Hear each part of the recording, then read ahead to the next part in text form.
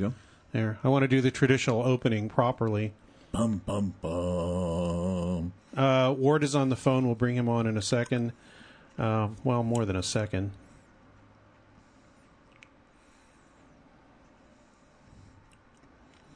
Space music, that's not it. I have that, actually. Yeah. It's not good.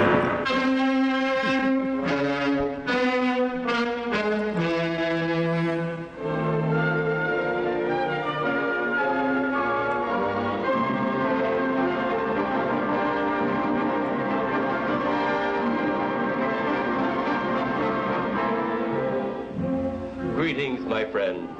We are all interested in the future, for that is where you and I are going to spend the rest of our lives. And remember, my friend, future events such as these will affect you in the future. You are interested in the unknown, the mysterious, the unexplainable. That is why you are here. And now, for the first time, we are bringing to you the full story of what happened on that fateful day. We are giving you all the evidence based only on the secret testimony of the miserable souls who survived this terrifying ordeal. The incidents, the places. My friend, we cannot keep this a secret any longer. Let us punish the guilty. Let us reward the innocent.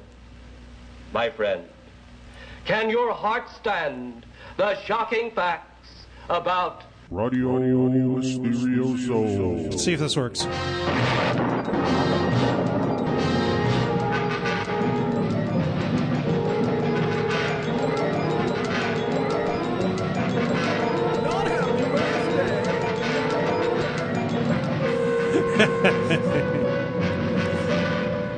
I was trying to make a loop of this. Maybe it should just be one beat. You should do a whole show with that playing constantly in the background, just over and over. What I want it to do is go during. I think free long distance. Yeah, no. That's it. That's it. I want to use that as a percussive track. Just that from Lost in Space. I think it's a great sound. It is. It's awesome. Hey, you know the good version of it. Yeah. Ooh, let me turn that down. Show had a great theme. Yeah.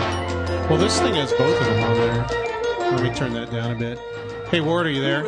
Yeah. Oh, okay. Who wrote that? Is it Alexander Courage? John Williams wrote the... Williams wrote Lost in Space? Yes, he wrote the Lost in Space theme. Both of them. Okay. You know, this one and this one.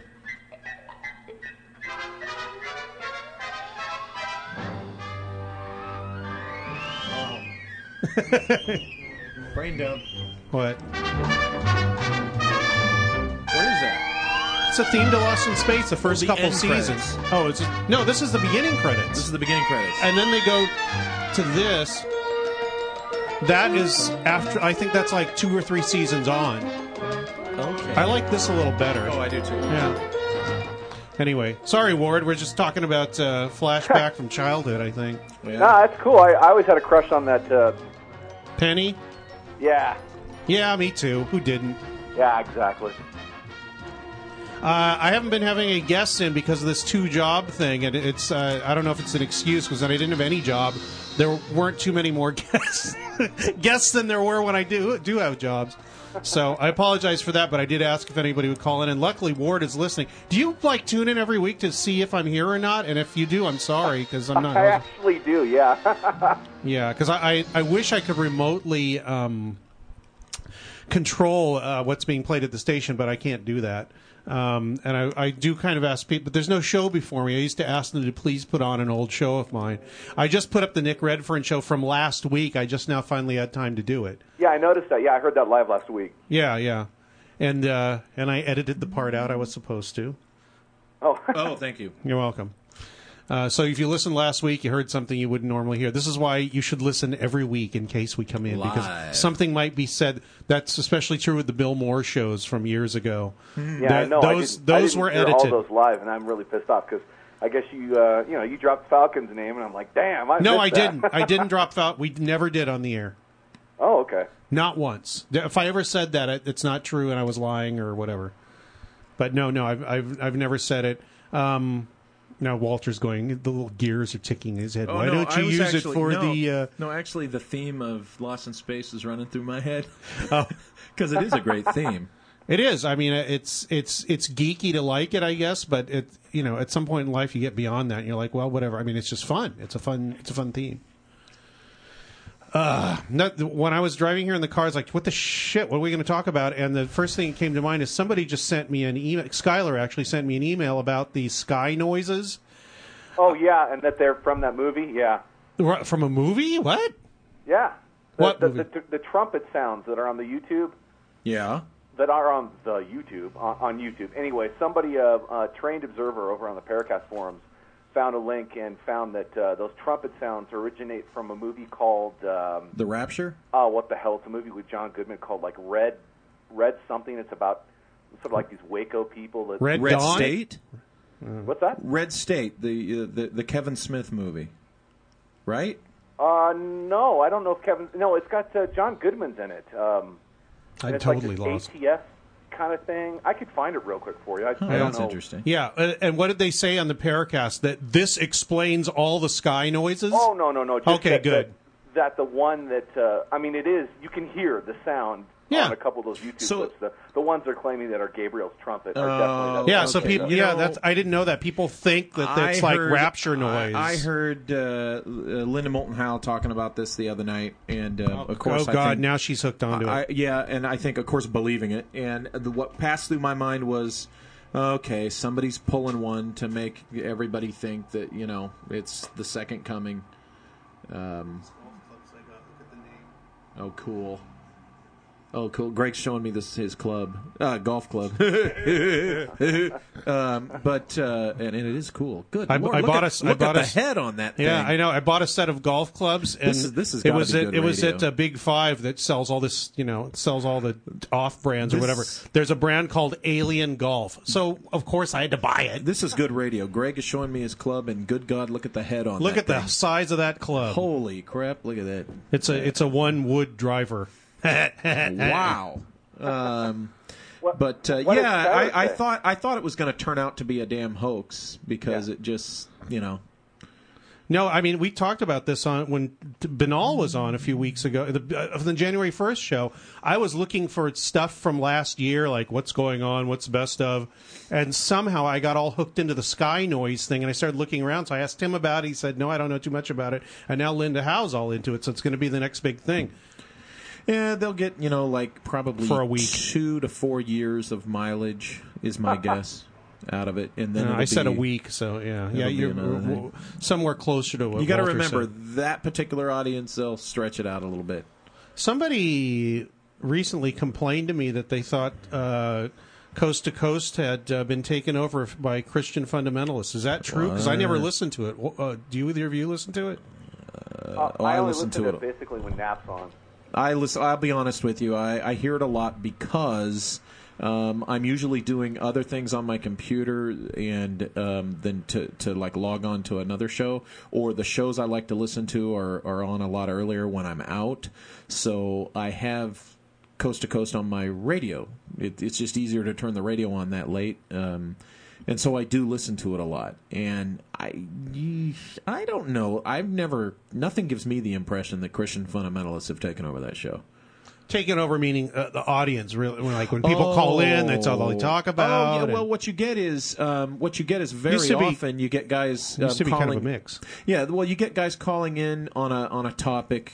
Choose your paranormal or New Age topic, and they do their witnessing. I think what's happening is a lot of people, they got to, the recent converts are the most zealous, and they got to do their public witnessing of Jesus. And so what they do is they go on a national radio show and they say, in verse this, chapter that, chapter this, verse that, Jesus says blah blah blah, and then I'm not going to harp on Christians, like I say before. I'm going to harp on people that have, one, an inflexible belief system, and two, need to look something up in a book to make up their mind about it. That irritates me more than anything. And I don't care if it's Christians or Muslims or Buddhists or whoever you want it to, or, you know, political people. Right.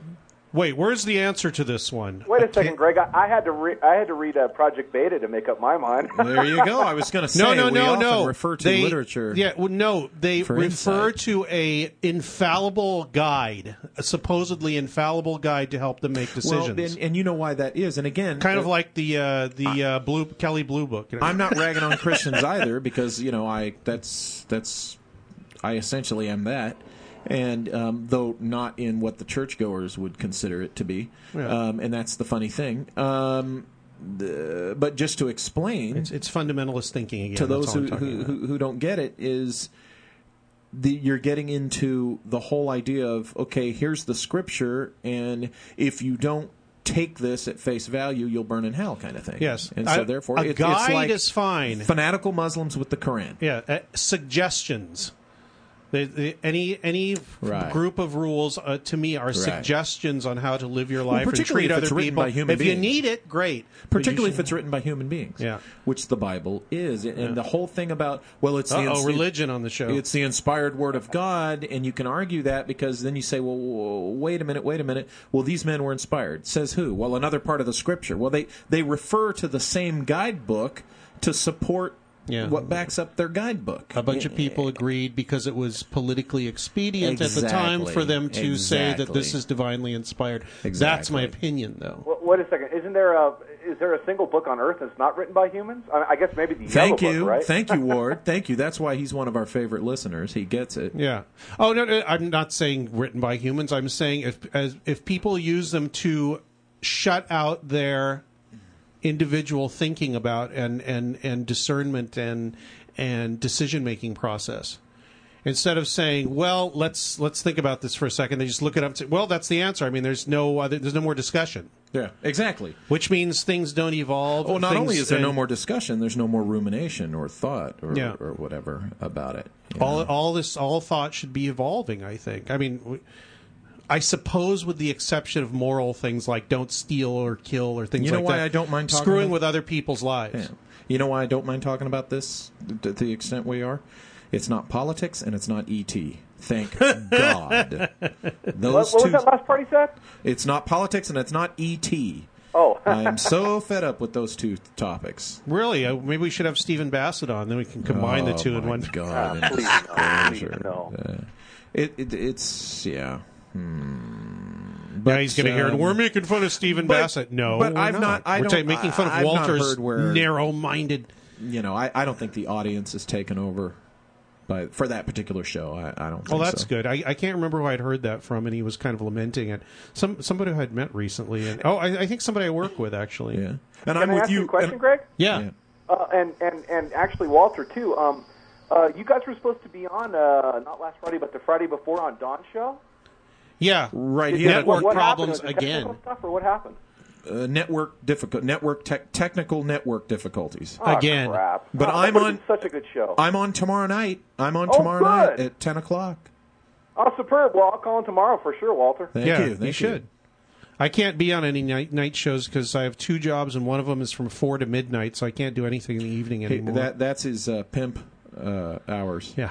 4 to midnight. Oh, damn. Like 4 to 8 or 9 or so, I'm lining all the girls up, and then after 9 up to midnight, I've got to get them out to various places, and then they take the bus back. It's really convenient. Yeah. You got a new pimp cup. Or whatever, is that what they call it? We need pimp cups in here. And names like, King something or other. I don't know. So that's the only thing I could, when I was driving in, I just thought, whatever happened to to Baby Jane. Yeah, Baby Jane. The sky noises, because that's been around for a long time. I don't know why suddenly it's a big thing. And I also thought, as along those same lines, What if there were sky noises like 100 years ago? I don't think we had the. They probably have been going on for. I know they've been going on forever, and we just haven't had the communication around to tell everyone. Hey, somebody in Norway's hearing this too, or somebody in Ontario is hearing this. Or I may whatever. be getting the moniker wrong as far as association with the phenomenon, but isn't that effect or that thing called the Joinville chorus? Isn't that something where there's like air or volcanic air going through volcanic tubes? I've never heard of that, and it causes almost like a singing type of sound. I've never heard of that. Walter, please elaborate. The Joinville chorus, I'm pretty sure is. It's not like a bunch of guys in prison singing. See, I might be getting the names. I seem to remember it that way, but it's something where people in a certain place, they hear what they think is singing. Yeah. And it is actually something coming out of a cave or whatever, and it might be air or pressure. But, I was thinking, too, that what I thought of last night... I'm going to resist the temptation to look it up right now.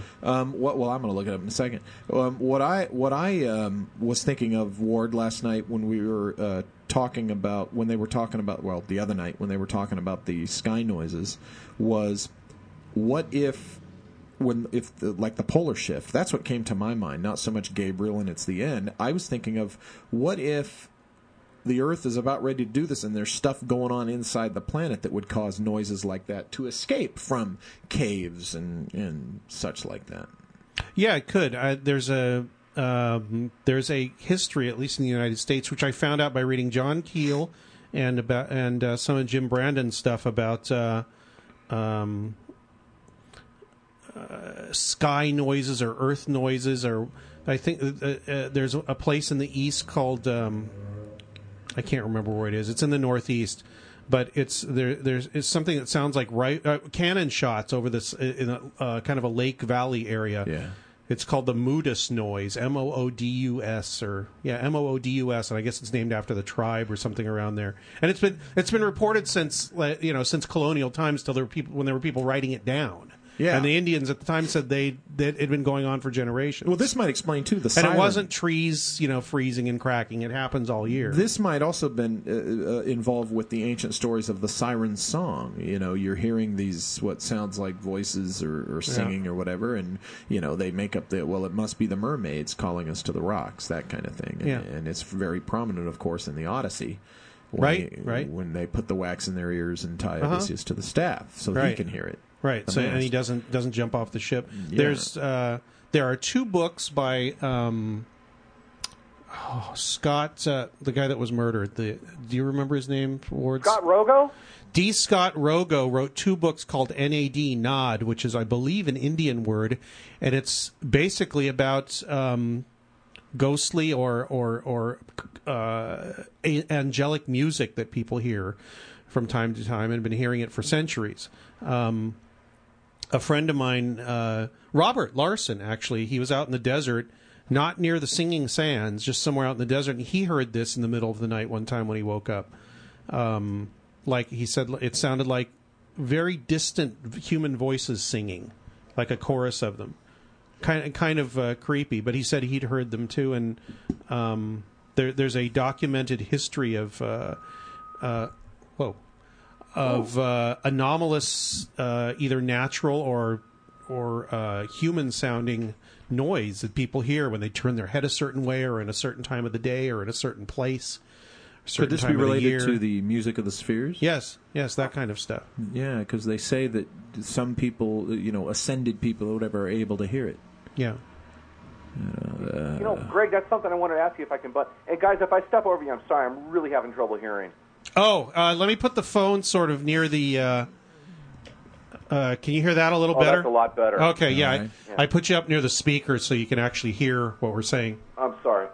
Yeah, I was really focusing on what you were saying, and Walter.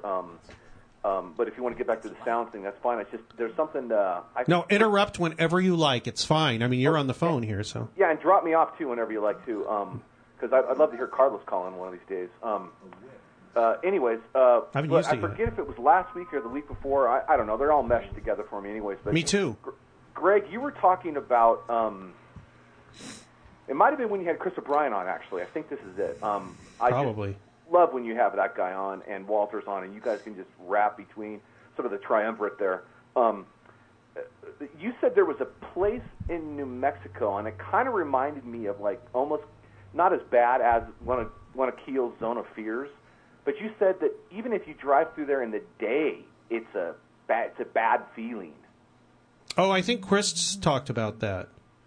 And you said that even you drove through some area, and it wasn't the whole Rumsfeld thing, or the area that he owns. It was something that you even mentioned, Greg, that you had driven there and you felt weird. I don't know if I felt weird. It just felt very.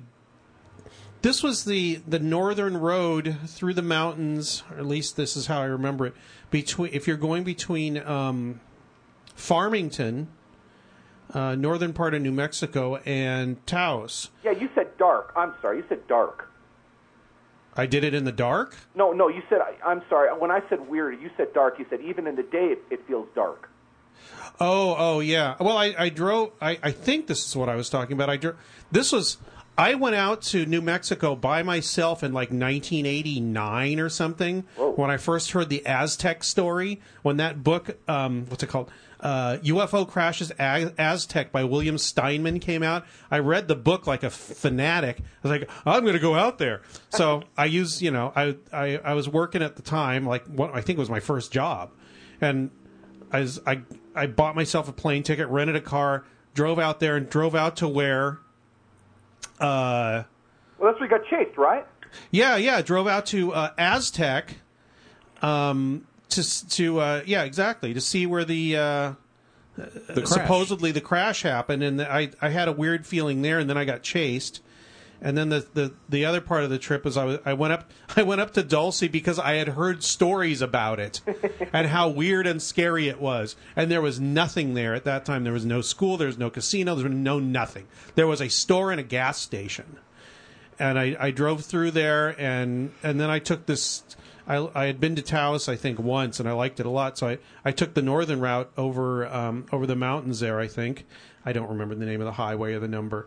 But yeah, it was an overcast day, but I don't think I saw anybody else for like an hour and a half or 2 hours, and just endless fields of snow and gray, and not too many trees, and it was kind of creepy. I don't know. Cool. And normally maybe I was just creeped out by the trip, but normally that kind of stuff just makes me happy. But at that point in my life, I guess it just creeped me out. Now, is that also one of those areas in New Mexico, like right outside of Las Cruces, where they have the signs that say "Do not pick up hitchhikers"? There is a prison in the No. There's no prisons up in northern New Mexico. The only thing in northern New Mexico is underground bases, Bigfoot, cattle mutilations, and funny deals with the Indian tribes for oil and gas. Oh, thank God, because the prisoners, that's really scary. Yeah, and residual radiation and horrible poisoning from of the groundwater from Gas Buggy and from Los Alamos. That's all that's going on up there. To a Zone of Fear for you, Greg, and for you, Walter? What was the first part of that? No, I was just asking, is that the closest that Greg has come to a Zone of Fear? And Walter, if you've ever come across a Zone of Fear? A Zone of Fear. Wow, now that you asked me that, there are... The closest I've There's one right come, here, listen. There's the sirens. I would say the closest I've come in recent years... Oh, they're loud. Okay, hold on. We're going to let the sirens go by.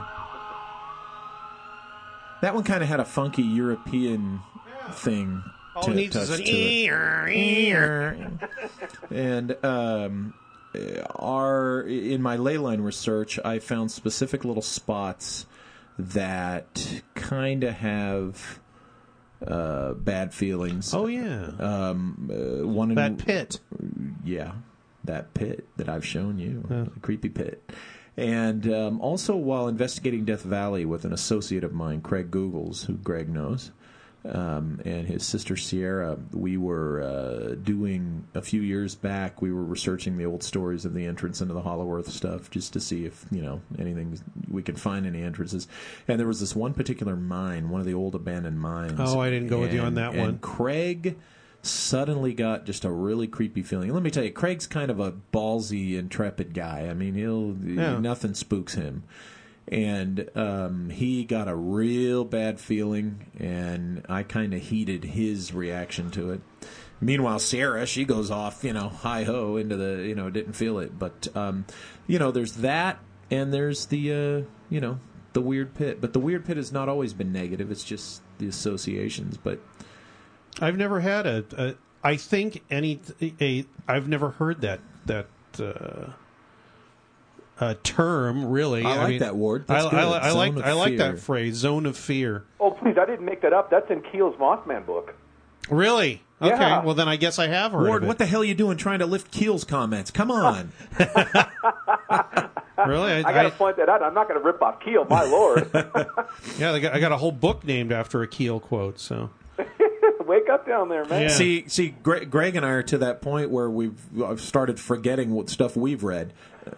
Yeah, I mean, I'm embarrassed. Thanks for reminding me. No, I've never had really a zone of fear thing that I can remember that I couldn't put down to me just freaking my own self out as probably the major cause. Okay. Except when I was at that supposed Aztec site, where I just started feeling really uneasy, and there was no reason really for me to do that. I was just there's nobody around. I mean, normally I like being alone, and I like when nobody's around.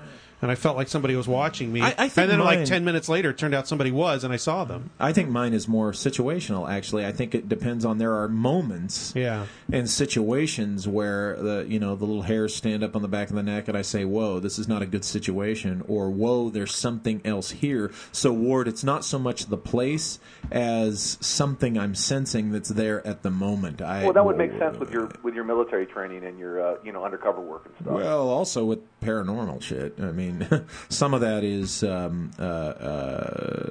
experiences related to the non-professional, where I've just got that feeling that there's somebody else here, and you may not be able to see them, but they're here. Wow.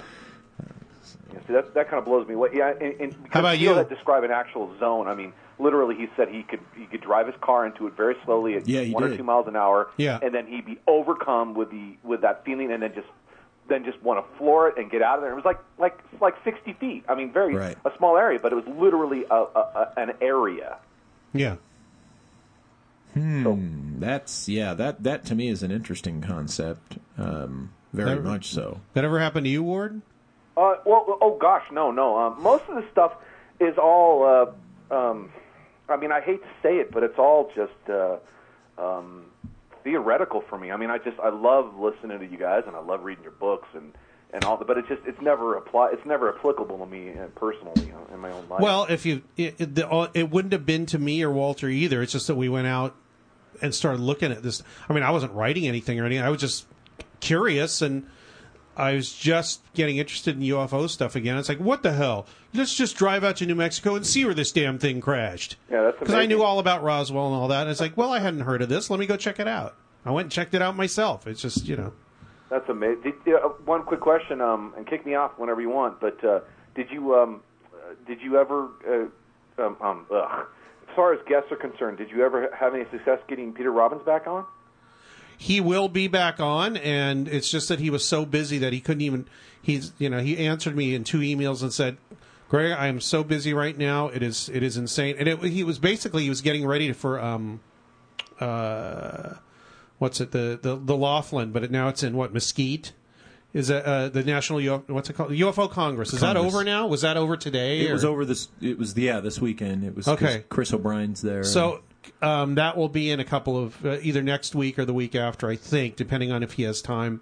Peter will come back on, and has he been on any other shows discussing the Sasha Christie Rendlesham?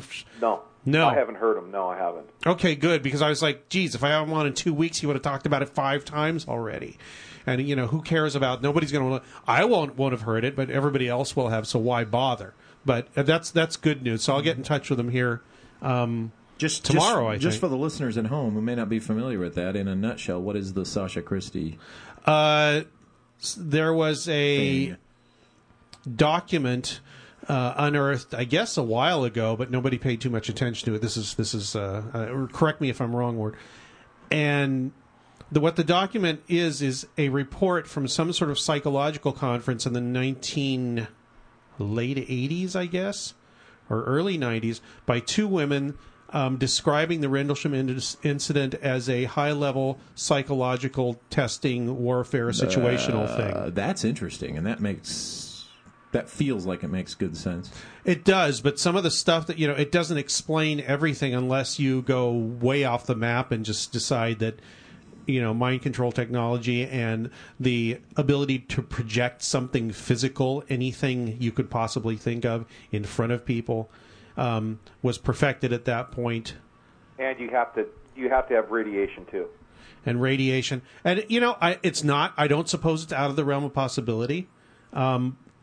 And I would have to read the document, And the other thing is, is anybody going to check if these women that supposedly gave this paper actually exist? Was that conference actually convened anywhere? Is there a record of it? Because that's the first step. Wait a second, Greg. Don't be a journalist. Wait a second. Because if you've been looking on the list, that's the first thing I said, and people are like, "Well, it's impossible." It's like, let's just get back to, if this document is proved in any way to be false, there's no debate. There's nothing like it could have been and this and that, and the military wouldn't have done. Prove the document first. I mean, I'm totally open to that possibility. I think it'd be interesting, intriguing. I don't know about wonderful, but it would be just for a moment, just interesting. For chuckles and grins, let's explore. Like, for instance, because I asked you about it last week when Nick was on a little bit. I'm doing a brain dump. Well, I just edited the audio, so now I. When you say project a physical thing, give me an instance in the Rendlesham case that it would have to be projected. All the airmen came up and they saw this thing landed on the ground. It was glowing in these very strange colors. Okay. And a few of them saw beings next to it. A couple people went up and touched it. Right. Okay. So there's apparently physical, and then there was residual radiation and all kinds of other weird stuff that went on there. Who's to say that device, though, wasn't some advanced military craft of some sort? Well, no, you're right about that, Walter. I'm messing the names up here, but the guy with the glasses who said he had all this binary code in his head. Warren? Yeah, no, it wasn't Warren. It was the one that Kevin Randall says he. I think last week I heard an interview with Kevin Randall, and he was saying, "Is that the one guy?" He says, "No, that's not. That's not the one guy." Okay.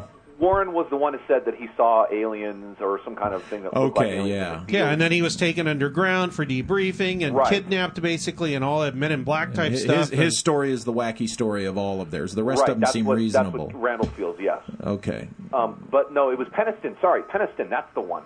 Peniston. Jim is Peniston? the one who wrote all the stuff down in his notebook. Yeah. And he said he actually jumped on this thing. Well, if it were an advanced military craft, not something from another world, it would be a physical, real thing. Of course, you could jump on the thing. Sure. But it could still be something that's all part of, we've got this craft, let's use it in this psych operation. See my point? Yeah. I think it's amazing. I mean, I do think it's a possibility, but Walter would know this as well. Maybe this is the same sort of thing that happened at Maelstrom with Robert Salas.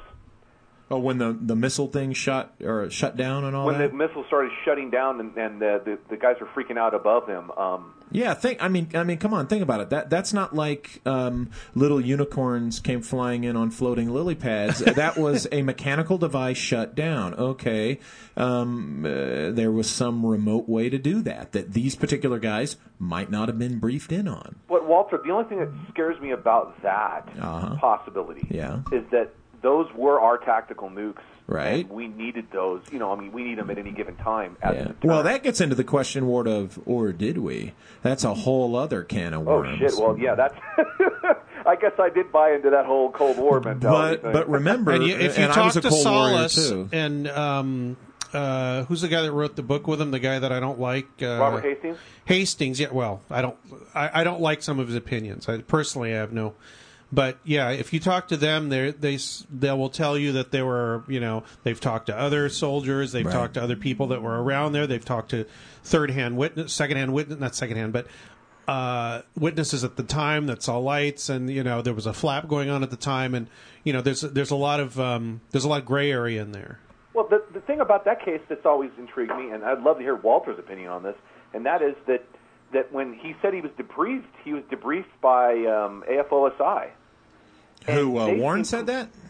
Robert Salas said that. Salas said that. Yeah.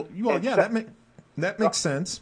Yeah, but what? It's not just that it's AFOSI. He just said that the officers were just completely they were just like nonchalant, like they were just writing this down, and they were really uninterested in their reaction or right. what. It was almost like it was a drill. They were just recording the stuff down and said, "Okay, thank you, you can go."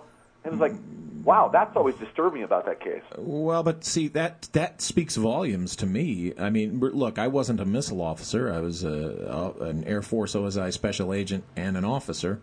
And from what you're telling me, from when I hear that to me confirms my suspicions even more that it was some type of exercise or a drill. And debriefed by OSI. I've said before, OSI has a section that is involved with technology protection, and so they would use the agent in that capacity to do the briefings and the debriefings and stuff. So the whole thing, everything we've said here tonight that you've said about it, sounds to me like an exercise. Lights in the sky, the whole thing, that can be, what's the word for it? Duplicated. It can be done, and, perception management. It's all in the presentation. Yeah, I remember you saying that, Walter. The only other thing that is intriguing about, I think even Greg pointed this out, or someone did on that follow-up for Rendlesham, is that when Robbins was there with Warren, and they went back those years later, and he went out there and he saw lights and heard screams in the field, then someone would have had to have targeted him. You know what I'm saying, for perception management? Either that, or it's a mixture of the two. Where because Peter and other people have said that and Nick even said this. That area of England, that particular geographic location, has a incredibly long history of strangeness. True. Devil dogs and fairy rings, things like that. It has a paranormal history, and the fact that all this weird stuff happens on top of that in that area either means they're using we talked about this too. Where you would have it's a lot easier to, if you want to boot something up and freak people out, it might be easier in some areas than other. I'm totally talking off the top of my head and BSing now, but it would seem to make sense to me if you had this technology to create strange things, that if that environment existed already. Oh, this is the analogy I made. It's a lot harder to make it rain when there's no clouds. Yeah, I like that. Cloud seeding. Yeah. Well, we have to consider, Joseph Farrell's a proponent of the theory that, this whole thing about the alien invasion and all this is, to a great deal, being staged and presented to, kind of pull a fast one on the peoples of the world. By whom? Well, other peoples of the world? The people that want to control the peoples of the world. Okay. And the conspiracy theorists will enjoy this particular one. But, I would say on a more practical, outside of theoretical arena or whatever I'm trying to say, I can't put my words, put it into words. Walter's starting to sound like me now. I would say just a simple testing your people to see how they react to any kind of situation that to them is totally unexpected and something that they could not imagine, and just to see how they'll react. Number one, it could, folks, be just that. Or, if you want to get sinister, it could have been something to contribute to the whole mythology of here come the aliens. And, there are people who have that theory that they're going to stage an alien invasion so that, kind of a cosmic 9/11, so that, it's just easier to get everybody into compliance with. Yeah, it's an awful thought, but you also you haven't touched on that other one. I'm saying that's a theory. That's not something I buy yet. What's that? Sorry, the one that you haven't touched on, and that is that basically Mac Tony's whole crypto-terrestrials, that the thing at Roswell was them. underground. Was another civilization. Yeah, absolutely. The stuff that, of course, you've heard me talk about, like what my dad told me and what I've written about, and Mac mentioned that in his book, and Mike Mott has been. We have a lot of listeners right now, actually, time. Walter. Yeah. Maybe you could describe very shortly what your father did tell you. Okay, yeah. My dad, over the years... We've gone over it on this show, but I want people to hear. He started in the 70s, first telling me essentially about Roswell before I had ever heard Roswell, and before I was aware that it was ever mentioned publicly. His father, who was in the Air Force. My dad was in the Air Force in the late 50s, and he worked in a physiological training unit, and his unit at George Air Force Base tested the Mercury pressure suits, the silver space suits you see in the movie The Right Stuff, which John Glenn and Alan Shepard and all them wore. My dad's unit at George did the ground tests for that. And so because he worked in the early space program, the clearances and the accesses that my dad and the guys in his unit had were astronomical, no pun intended. And he had, over the years, told me and my sisters, little bits about Roswell. And this started well before the first book about it came out. And so when the book came out and I saw it, I got it and I showed it to my dad. I'm like, oh my gosh, somebody's written about it. And his story, he told me a little bit more as the years went on. But I will say this, never did his story ever change or conform to what the lore was. In fact, he always insisted that the idea that they were little grays was essentially bullshit. He said they were as human as we were. The only difference he noticed when he was shown the bodies was that they were hairless, but that they were as human as we are, and that he was briefed that they came from a civilization that's subterranean. And that it happened, and the reason he was briefed on this was that it happened again in the late 1950s. What happened was this craft came from this civilization. It crashed on the surface. It happened again in the late 50s.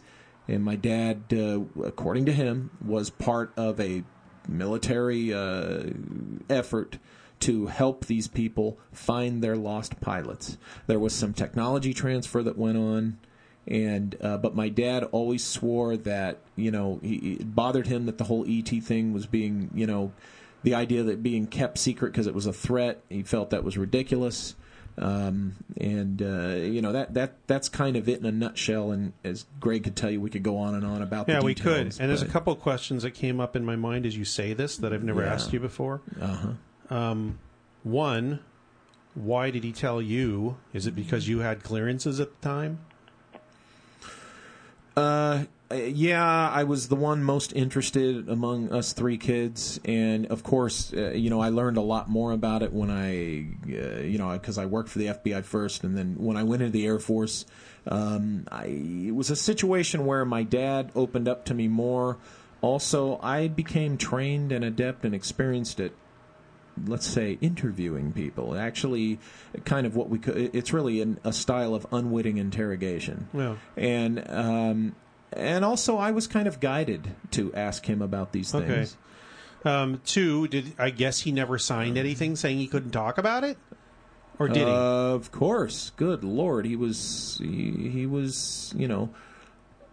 He didn't tell me everything by any means. He told me what he felt comfortable and what I drew out of him. Totally, way out of left field stuff. And the only time I've ever heard it is from you. Not to say that's false, but it's just it's intriguing. And here's what I've said before, and I've said it to you. I've said it in other shows and stuff. When by the time I was an agent and I learned how to, I was a little bit experienced and trained and such in being able, when I talk to somebody, to see the tells and the ticks that tell me they're being dishonest. I can tell you this: my dad absolutely believed he was telling the God's honest truth when he told me the stories of being underground in eastern Arizona and encountering these people, and one of the guys in his team being killed when one of these people from underground just simply pointed this hollow tube device at the guy, and the Air Force guy just dropped dead. He was dead before he hit the ground. My dad telling me that just a couple of years before he was murdered my dad telling me that, I'm telling you, if it was planted in his head, it had to have been because he believed this happened. Okay. He was telling the truth as he knew it. I've got a completely different, angle of it than you, but just the very small thing that I've told you about, where my dad said he could. My dad, who was in the Air Force, probably about the same time yours was, stationed overseas, but after he got back, he had a clearance to work on rocket fuel, and he told me about one experience he had with one of these rocket fuels that was, very explosive, and it made him lose his hearing for a couple of days. All this, and I asked him what the substance was, and he said he couldn't tell me. And this was rocket fuel, right? And how many years ago? Yeah, 1958. Yeah. So it's kind of amazing that your dad would tell you something that seems way, way, way more classified. And that you can talk about it now on the show with me, and have written about it. Well, I've because you didn't sign something and he did. I've been more open about it since he died, because they can't hurt him now. Right. And I know how they work. If I really say something they don't want me to say, somebody will reach out. Right. And when I get the phone call and knock on the door and I'm called Captain, I know somebody means business. Yeah. That and the story is just so wacky that it's guaranteed not to have too many people listening to. Nobody will believe. Yeah. And that's what they'll say. And that's why I have to recognize that it could have been something that was planted in his head to cover for a much more mundane thing that he worked on. But I will tell you, he had the clearance, he had the access. What's interesting was the time that I had the independent verification with the conversation with Bill Moore. Mm-hmm. I got what? The name. Oh, yeah. The officer's name who was on the plane. The guy on the plane. Yeah, the guy on the plane. And that was that one was, even after years of this, that one kind of perked me up when my dad rattled off that name for the first time. In all the years when I asked him. What happened was that didn't Bill give you that name? Bill gave me the name. And then you told your dad, and he said, "Oh yeah." No. I did not tell my dad the name. I'm smarter than that. Remember, that's right. I'm a counterintelligence. I'm a counterespionage agent. Right.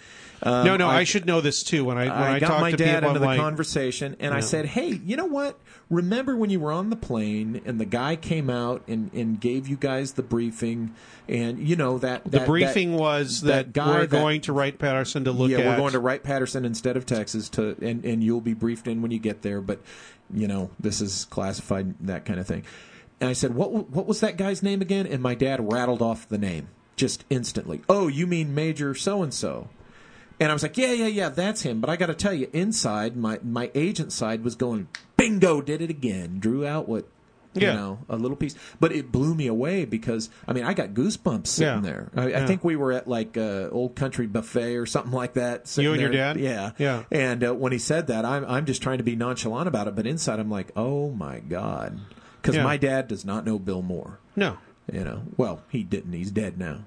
You say that about Bill, and it's like, Jesus, he totally got disinterested in it, and he has a lot of information sitting in his head that's gone now. He's not dead, but it's just inaccessible to people now. Just little tiny bits of information like that make people that know what they're talking about, what they're heading towards, and what they're researching go, that's just what I needed. That happened 100 times when I was doing Project Beta, and I'm sure it's, he planned it that way, but... Well, and this is one of the things we're going to talk... And he wasn't totally happy with the book, unless he was fooling with me. This is one of the things, what I just told you, before... Are you still there, Ward? Oh, yeah, no, I'm wrapped with the attention because you've mentioned the name before, and anybody out there... download all those past episodes, and it is in there, that name. I'll just say the name. It's not... Did I promise Bill that keep it a secret. What the heck? Yeah, that's right. Let him go back and listen to the old stuff. Yes, listen to all the shows. Here's the thing. You can read about this. I did, before my dad was murdered, I did write an article, and I did it under my pseudonym on this without identifying him. And Fate magazine ran it in their hardcover edition, The Best of Roswell, because they felt that it was, something new and worthy of. And we're going to talk about this later, but these are the kinds of things that have motivated and inspired the Alternative Universe I-Conference that we're going to talk about later. Because this is the kind of thing, I've never been asked to be on, certain other venues to talk about this, and yet Mac Tony's put it in his book. Fate Magazine has put it in their book. Kevin Smith has had me on numerous times. Greg's had me talking about this. Don Ecker, and so this we'll talk about the conference later because this is just one of the. I'm not the only one, but there are alternatives to the ET religion dogma. Yeah. And it's not the crypto stuff has gotten very popular lately for some reason. Good. And I mean, I know this is just an alternate thing, but I'm just saying it's taken a couple of years for this thing to catch on. But I really would think that this is secondhand from Walter, but this is extraordinary firsthand information from his father about this, and you would think it would take off more. Now, does this kind of Walter kind of mesh with the whole? Was it Shaver that wrote about that stuff?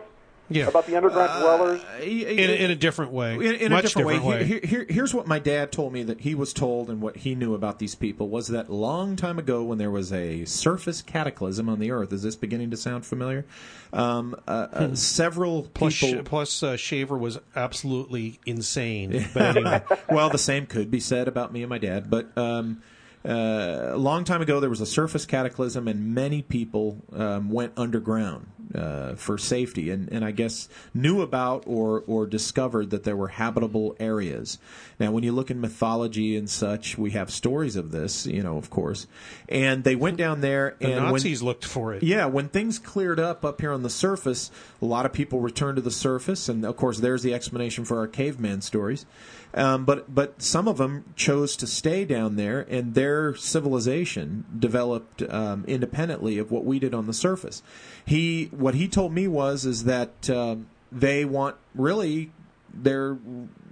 nothing to do with us. They want to have their civilization separate from ours up here. They, of course, are willing to cooperate when it's necessary. But and this is what he was told. But they want to be independent and separate from us. But they are as human as we are. They've just developed their senses and their technology differently than we have. And they're hairless. Here. Well, the ones he saw, the Roswell bodies, he described as hairless. And we must outnumber them quite a bit. Well, it would make I wouldn't disagree with that, but I've never really thought too much about that idea. But I wouldn't disagree with that necessarily. I don't have any reason to disagree with that, because the outer would be larger. But then again, they say the landmass on the inside is more than on the outside. I guess you'd have to go down below the layers of the oceans as well. I mean, if you were that deep.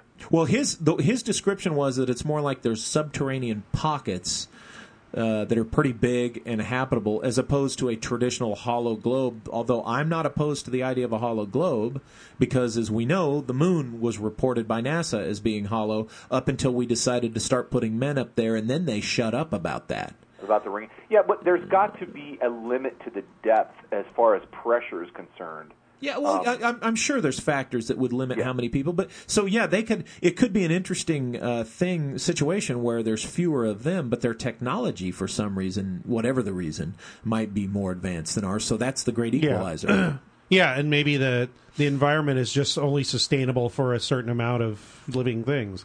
Sure. Excuse me, theoretically. And again, this is not something I claim to have seen or experienced myself. This is all coming from my dad before he died.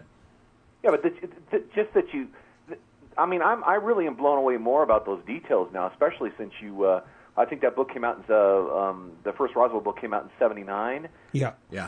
And that you heard about it before then, and it was part of kind of your lore. Yeah, and I your remember. Father never changed the story. I remember my dad first starting to mention it like around 71 or 72. I mean, I was 8 and 9 years old, and he had all the Look and Life classic magazines about UFOs that had been released in the 60s. Well, he was just a UFO wacko. He was just a UFO wacko, but he was interested in it, and we'd talk about it, and that's when he started talking about the idea that, something, what if something kind of crashed and we found it, and blah, blah, blah. I mean, again, in the early 70s, early mid-70s, before, I knew what Roswell was as we know it today.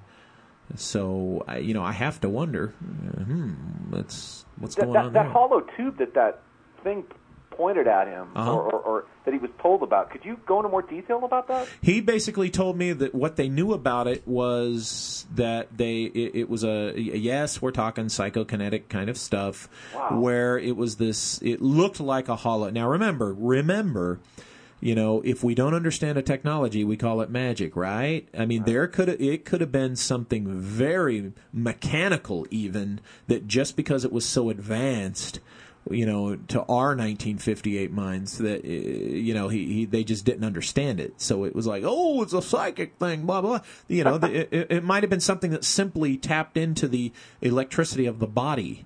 And, the squeeze of an arm muscle fires it off, triggers it. It could have been just that, but that's what it looked like, and that's what happened to the guy that it killed. And, he told me the name of the man who was running the project that they were all working under. I'm not prepared to, at this moment, talk about who that man was, but he's involved in some other things. And he told me about, now when he was on his deathbed, the year he was dying, my dad was attacked by a former employee, brutally, viciously. The guy's sitting his ass in jail right now. Good. And but it took my dad almost a year to die from this attack. And in his hospital bed, he told me even more about what went on that project. He told me about little technology transfer. There was an aircraft that we provided to them, which I found interesting because, if they have these advanced Roswell, whatever, blah, blah, blah. What do they care? Yeah. Apparently, this little aircraft we gave them, was something they could use. But all I can say is what he told me, and I've got the notes on it elsewhere. I didn't know I was going to be talking about it tonight, or I would have brought those, because he's been dead now since 2008. So. Oh man, but this is so intriguing, Walter. I mean, I really never really kind of looked at it with new eyes like this before. I mean, I've always kept the possibility open, of course, but this almost kind of sort of resonates with that whole thing about how this other civilization that we think is ET always just seems to be just a little bit ahead of us technologically. Right, yeah, they're not so far ahead of us that they could take us on and wipe us out at any time, or I'm sorry, they would have shown themselves. I mean, come on, look at the nature, and particularly if they're humans. Right. Look at human nature, and so, absolutely. This is why I'm so opposed to the idea of, whenever I hear somebody on any show or in any book say, any civilization with they're going to be if they're that advanced, then they're going to have conquered their desire for war or treachery. Oh, please stop the bullshit. But Walter, especially if they are us, or just maybe a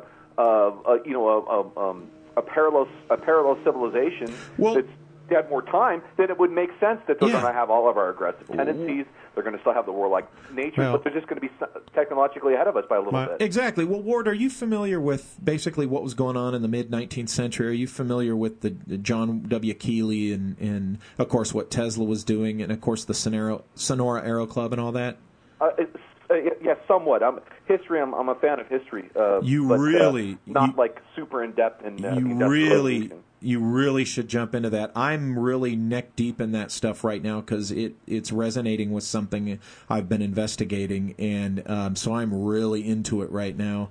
And it's all that stuff really is evidence towards a breakaway technology, a breakaway, I don't want to call it a breakaway civilization, but more of a breakaway society that in the late 19th century, they discovered something, they developed something, and this allowed them to maybe, there's the legend, Sean Castile's written about it, others have, about the legend of this journey to Mars in 1908 that Tesla provided the technology for. This is what Sechery based his Wonder of the Worlds on. People need to read Wonder of the Worlds by Sechery because, it is all inspired by historical, facts and factoids. And published by Walter. And yes, I do publish it. And, give me a book, Walter. I mean, I'm is a great book. Start with Theo Pyman's Free energy. Oh my gosh, pioneer John Worrell Keeley. Oh, yeah. But Theo Pymans, Paijmans. There may be 2 N's there. A fantastic book. It's a must read. And then also read Michael Busby's the 1897 or 1896 Airship Mystery Solved. Did I give you that back finally? No. Oh, I know where it is. It's in the... Okay, good, because I need to jump into it now because I've uncovered some new things about the airship mystery that's associated with Empire of the Wheel. That's the first time publicly I've ever said that. Well, you've ruined it. Should I just wait for your books?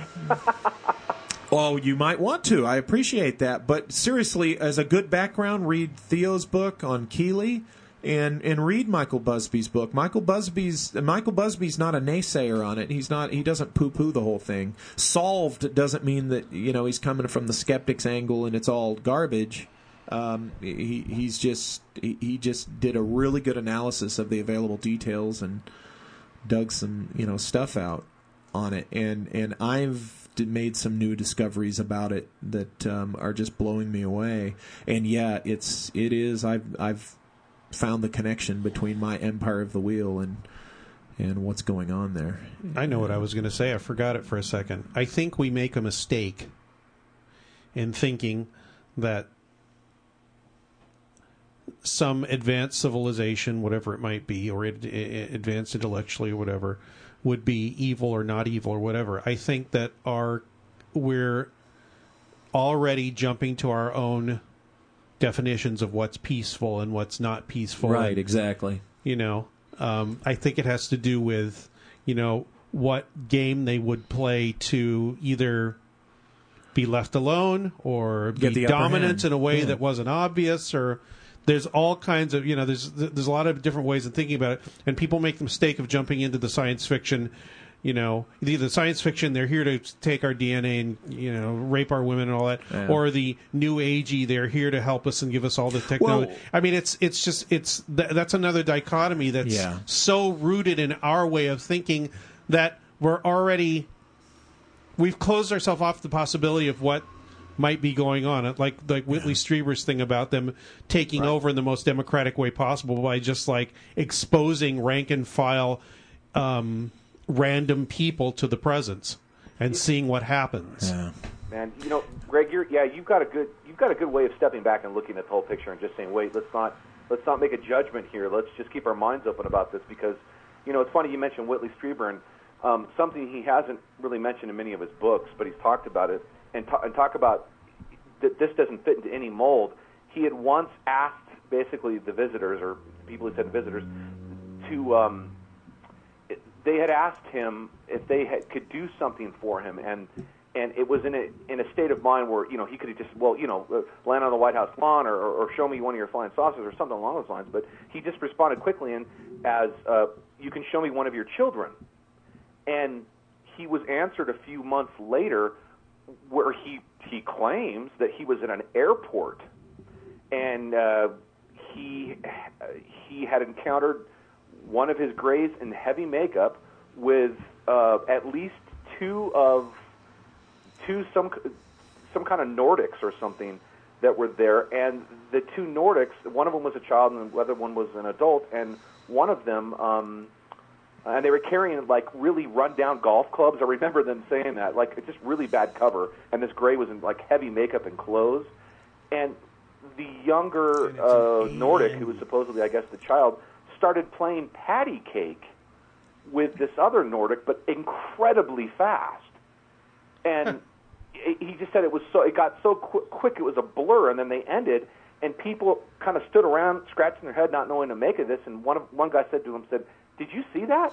And Whitley supposedly said, "I don't know." And then everybody promptly forgot about it. Yeah, I know. It's weird. I kind of sometimes forget about that story.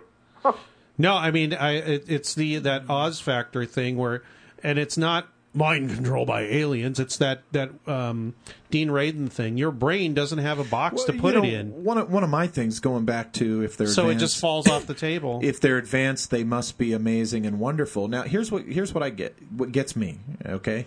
Sorry, Walter. We're talking about. What? Sorry, Walter, we're talking about the stuff you didn't want to talk about. No, that's okay. But we're talking about it in a different way than it's usually talked about. Yeah, and we're pointing nonsense out, okay? Yeah. Or let me rephrase that. We're pointing out things we disagree with. These same people who say, wow, if they have such advanced technology, they're so peace-loving and they've conquered all the bad stuff and they're here to guide us into our better vibration so that we can be better ascended everything souls. that you want onto something. Yeah, but here's the thing. When you talk about humans, why are humans, Earth-based humans, when we try to advance technology, that's evil. We need to give up technology and get back to the granola and the flowers and the natural rhythm of nature. I think about 90% of the time it's used militarily. That's why. How do they think these off-planet civilizations developed it and why? I argue that they developed it primarily for 70% military, just like we did. Well, once again, you're putting your idea of how things happen in a human context. I can only go by, think about it. Has anybody listening or any of us in this room actually been to another planet where we've seen an off-planet civilization and observed their civilization? Al Bender has. Anybody in this room or anyone listening? Okay? Well, anyone in this room, between us two, no, we haven't. So therefore, what do we have to go on?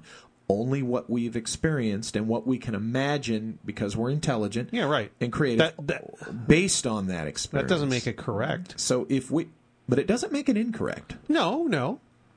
So therefore, like Ward said, I'm pulling the conversation out. Right. If you were saying, well, we don't have to. If you were saying what I was saying, I would be You'd on the other side just because we're. No matter how I feel, I just happen to feel the way I do by saying. Well, and you force me to state things more clearly too. Yes. And well, stuff. that's what I want people to do. But I'm very personally very intrigued, also because of what I'm finding in my research that I'm not making public yet.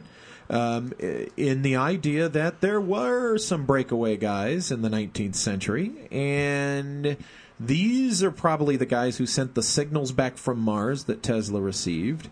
These are the guys who, might be the ones that the Nazis were in touch with, no matter who they thought they were in touch with. These might be the guys who, can explain a lot. If you talk about, 100, and we're talking 150 years now of development of the understanding of, say, like telluric current in the ground. It was 150 years ago that the Sonora Aero Club, allegedly, started flying their machines around with this anti-gravity technology. That's one thing that I remember Bill talking about. He went to Sonora. Uh-huh. He looked up these people. Right.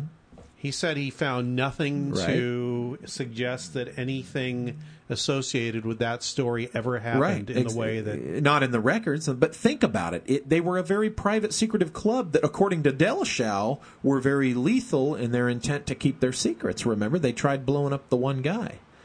Who mentioned them besides Delachau? The Sonora Aero Club? Yeah.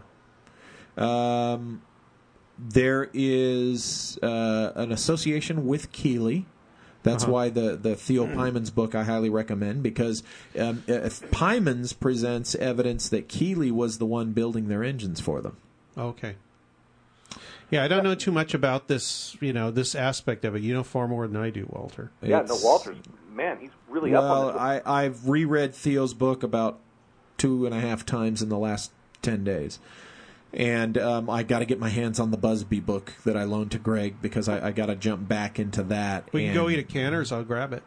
Get what? We can go eat at Cantor's. Walter, I think I've I can heard grab that and maybe Greg, you've heard this too, that the Aurora crash, or the supposed Aurora, Texas crash, that was just in the parlance of the times that newspapers just made up stories. I think, or that there were liars clubs at the time. Yeah, I think a lot of those stories were made up, but not all of them. Not all of them. That's right.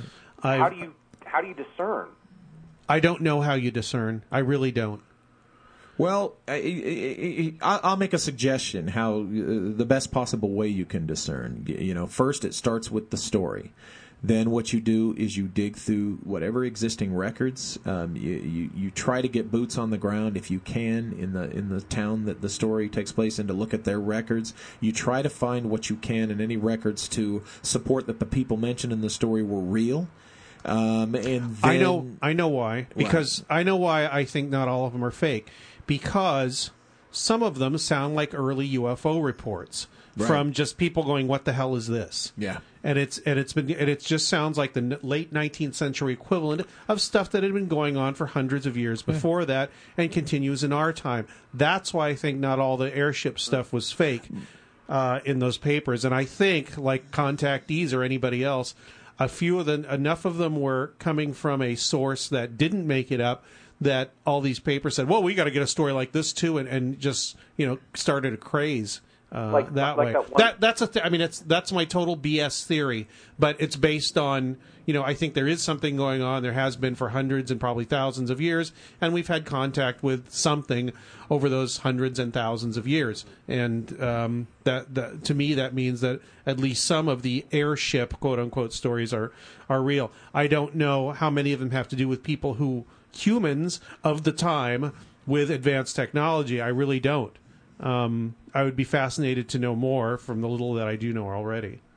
But we have to remember, too, a lot of people forget that they discount the idea that it could ever be. I'm not saying you're doing this. I'm saying there are people out there that just go, oh, knock it off. Humans develop. Well, this is nonsense. But a strange guy. Those are people with small dicks that need to make up their mind on things. But some other creature from the far reaches of space, and it's like, well, I'm not saying there aren't creatures in the far reaches of space, but what I'm saying is if you can embrace that idea and consider that idea as possible, come on, you got to consider that there's a human source for some of this. Yeah, and that's what I say to these people. It doesn't have to be the or; it can be the and. Yeah, exactly. That's the third option too. Right. There's this or there's that, but there's this and that. Yeah. And finally, it's fun to think about it. Of course, it's fun. When it becomes a religion, it's no longer fun. Yeah. Well, I don't know. Fun is different for different people. Hey, you got me interested in Greg? Huh? Philip K. Dick. Really? Because I have to admit I've never read an entire Philip K. Dick novel. Greg got Ward interested in Dick. That's yeah. There's a stunning revelation. Walter's big into movies and such, but I have my number one greatest film of all time that I love the most is Blade Runner. Oh, it's wonderful! It's a masterpiece. Even though the Keanu Reeves one, I think, was more closer to being a Philip K. Dick story, closer to the story. Scanner Darkly. Yes, which I enjoyed immensely. I have it on my iPod and my pad and watch it once in a while. I think Blade Runner was close enough to androids to be recognizable. Yeah, and plus Dick liked it. Yeah, he actually saw a rough cut of it before he died and said, "Oh my God, this is great." Yeah, I just recently. Why I brought him up is I just recently saw a new documentary on him. And, I heard about that. Yeah, and it's actually quite a good documentary. All the stuff he had gone through, and when he had moved down here, and I guess you'd done a tour of. Robert Larson. You were going to do Robert did the tour, and he'll still do it if you ask him. Great tours. I mean, it's really an interesting tour. Robert's like on top of that. Yeah, they go to that location in the documentary. Where he died? Yeah. Oh, okay. Yeah, where he died. But just that. Well, the point was that it was very interesting, and they even have these clips up on YouTube that you can listen. He'd given evidently he was very popular in France back in the 80s and 70s, and like Jerry he'd been Lewis. invited, I believe it was in the early 80s, to go over there and give a lecture. And this is just before the whole Blade Runner thing, or late 70s.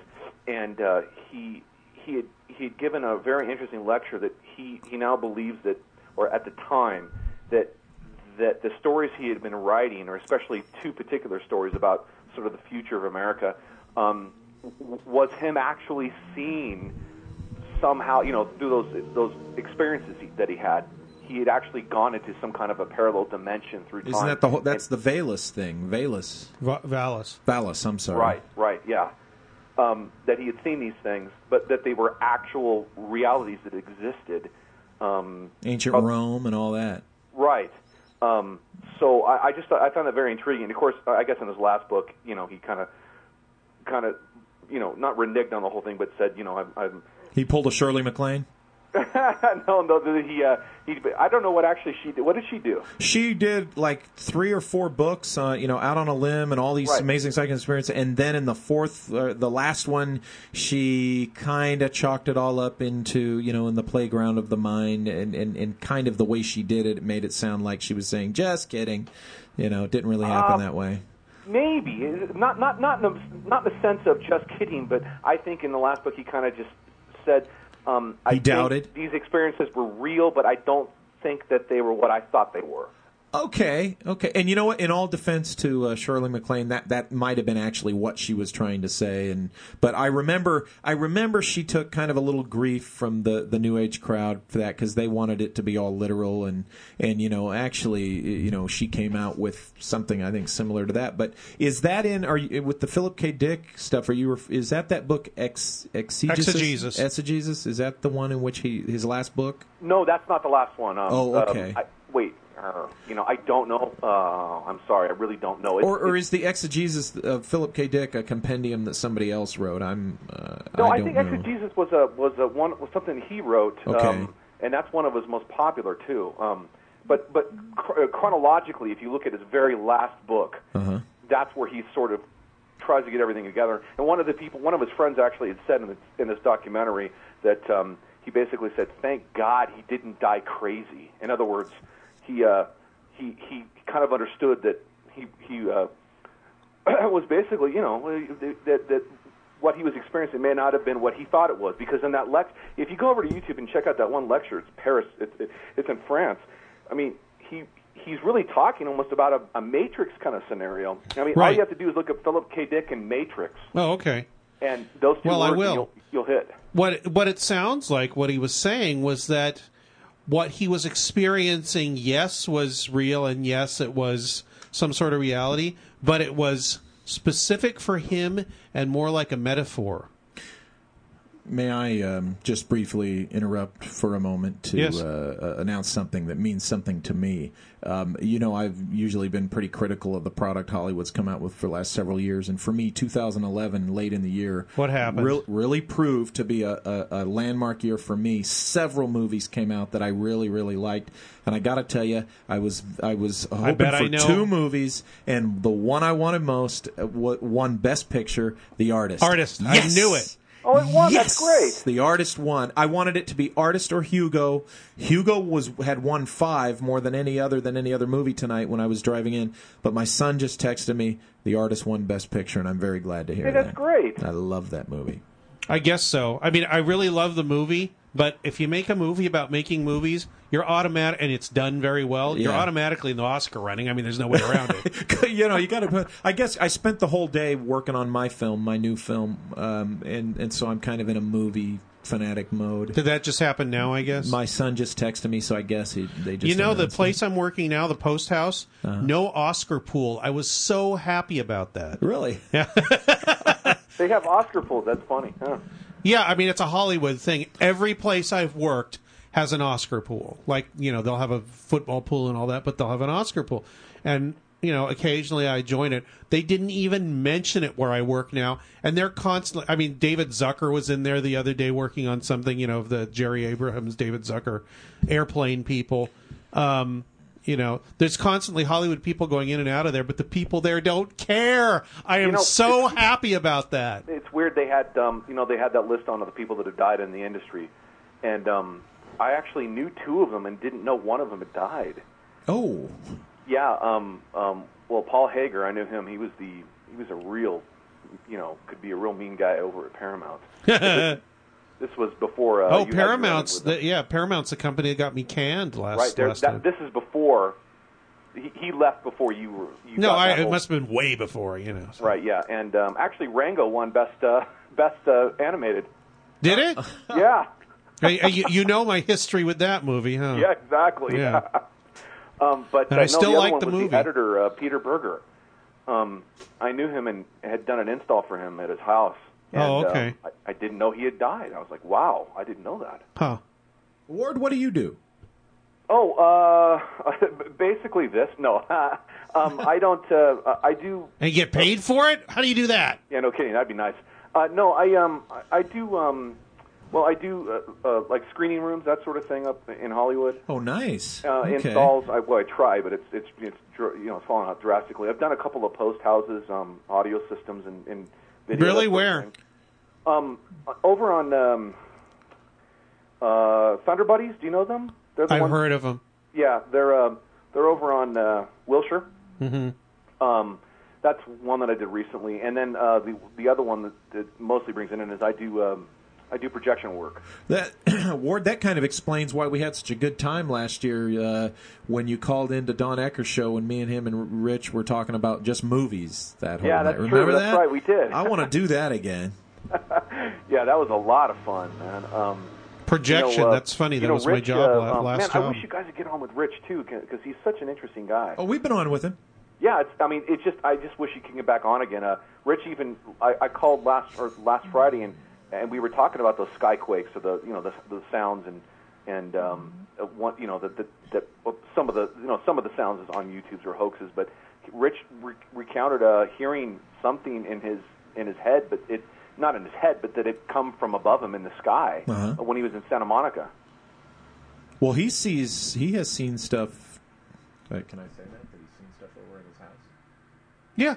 Yeah, Rich has seen stuff. Just don't say where he lives. In the area where he lives, more than once. There's he's talked about he's talked about Topanga Canyon. Yeah. Yeah. Okay. I used to live there too, and I didn't see Dick. There's Dick again. But because the he lived month in Fullerton. after I moved out, a huge UFO flap happened right where I lived in Topanga. The month after I left. Wait, who's the author who wrote about that? Preston Dennett. Preston Dennett, is he still around? Yes, as far as I know. Yeah, that's amazing. I can't believe just when you moved. That's bizarre. Yeah, right after I moved. The only UFOs I saw there was when I was on acid, and that doesn't count. Oh man! So I never saw anything over there that remotely freaked me out or bothered me. I never heard anybody talk about it. Although I do remember going to the store there in the middle of Topanga, and they had a newspaper, like a little local Topanga newspaper, and like a couple. I lived there for I think 4 years, and after living there for about a year, I found this newspaper, and there was a story about people who had seen UFOs around Topanga Canyon. Like, there was like 8, 9, 10 stories of people seeing things over their house and weird things happening to them. And I was like, all right, I'm right in Weirdo Central. Nothing. I never saw a thing. And I came home late at night from working post all the time, like 1, 2 in the morning, driving up that lonely road. Nothing. It's not for you. The phenomenon has nothing to, say to you, so it doesn't show up. I did see that spiked, shiny black thing in Santa Barbara last year. Okay. Oh, was that thing you couldn't figure out what it was? Yeah, I'm still trying to figure out what the thing was. It was right next to at the end of the runway in the airport over a salt marsh next to UC Santa Barbara. Probably a drone being tested. Wouldn't that be the worst thing if the drones, the CG drones that Linda Howe was pushing a couple years ago, they're the ones making the noises? Yeah. Yeah, they're making the noises. I'm trying to figure out. They're making the noises, and they were also used in 9/11, and they're flown by Bigfoot. Yeah, exactly. You're perfect. Exactly. Bigfoot. I saw a Bigfoot once. I seen him too. We wanted to make those T-shirts once when West Nations and a few other zine people in the 90s. We wanted to make T-shirts that just said "I seen him too." Gabe Valdez. Yeah. He thinks, Thought. I think it's Open Minds or one of those other shows had gotten one of the last interviews with Gabe Valdez. Yeah. I think it was like literally a week before he died. Yeah. And he asked him about a bunch of. It was an interesting interview. And the host kind of has a soft-spoken voice, and I have to watch it. Yeah, it's a good interview. But he kept on he kept trying to bring up the whole alien thing, alien, and Valdez just kept saying, no. Yeah, but he said, what do you think about the whole Bigfoot thing? And he goes, I think they're projections or something. What was that, Scottish? He said something about projections. Huh. Well, you should know about really that. You work on projectors. The incident I've heard recounted here a few times, about that woman at point-blank range with her shotgun, opening up the door and blasting that Bigfoot right in the in the chest, and the thing just bursting into light. Yeah. I've never heard that story. That's interesting. But it makes total sense to me. Don't let me forget to mention the Alternative Universe Eye Conference before we go off the No, air. we have 20 minutes, a little over good. 20 minutes. Don't We will mention People it. are going to want to hear about that. It's next Saturday. Yeah. Well, hey, I can split now, guys, if you like. Oh, no, finish your thought. Oh, no, it was just that whole thing was very intriguing to me about that Valdez had I just think he was the one with the boots on the ground, and it still disturbs me, and I don't want to sound like a conspiracy nut here because I don't jump to those kind of conclusions. But with Valdez, it was strange because within a week of him talking about that, and I mean, I had never heard him interviewed besides the excerpts from like Greg's book or when people had actually, talked to him and just written him down. But when he started talking, the interviewer tried to press him on, well, who was behind this, and he kept saying, well, it's real sensitive. And he said, well, what should ranchers do when they see these things? He said, don't touch them, don't touch the bodies. And good. And then he said, well, who do you think's behind it? He says, well, that's real sensitive and stuff. We couldn't. And he kept really not wanting to talk about it. And they said, well, who could it be? He says, do you think it'd have to be military, or would it have to be the government behind those things? And he said, well, they've got to have money from somewhere. So I don't know. I just found that strange. Although I didn't, I heard that Valdez had a history in his family of people dying young. No, well, that came from me because at the funeral I did not even bring this up, and I was talking to his wife, Margie, and she said, I did not even bring this up, and she said, well, one of his brothers and his father and an uncle or something like that, and I think he was 68, all died at the same age. Just died in their sleep. No health problem, no nothing. So it wasn't like it was out of left field. There's no precedent for it. So, I mean, that's kind of the little thing I hang on to. It's like, well, that happens in his family for some reason. Yeah. Is that how he passed? Was in his sleep? Yeah, they woke up one morning, and she woke up one morning, and Gabe didn't wake up. That's all. That's the way I want to go. Yeah. I want to be quite a bit older, and I want to know who I am up until the moment I die. But I just in my sleep and painless, please, God. Oh man, I got to tell you guys, this conversation. I always have things when there's a really good show. I mean, my collection's gotten quite big, but I always have shows that I consider keepers. And tonight, Walter and Greg, this is a keeper, man. Oh, thank you. Well, then I will post it. I mean, I was really there were some really great conversations tonight, guys. So well, thanks, Ward. Thanks so much for calling. Hey, no problem, guys, and take care, and hope to hear both of you back on soon. Okay. You too. So, meanwhile, here's the Asteroid Hop by Jimmy Haskell and his orchestra, and then we'll do the intro. Wow, this is pretty good.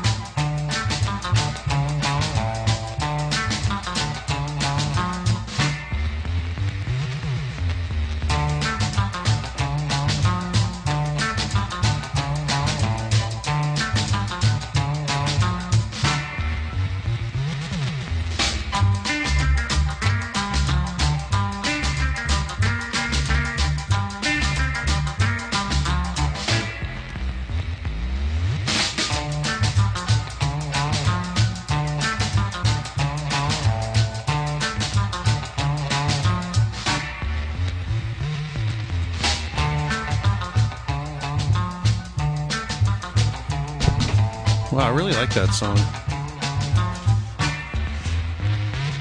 Asteroid Hop by Jimmy Haskell and his orchestra. Wow. Here you go.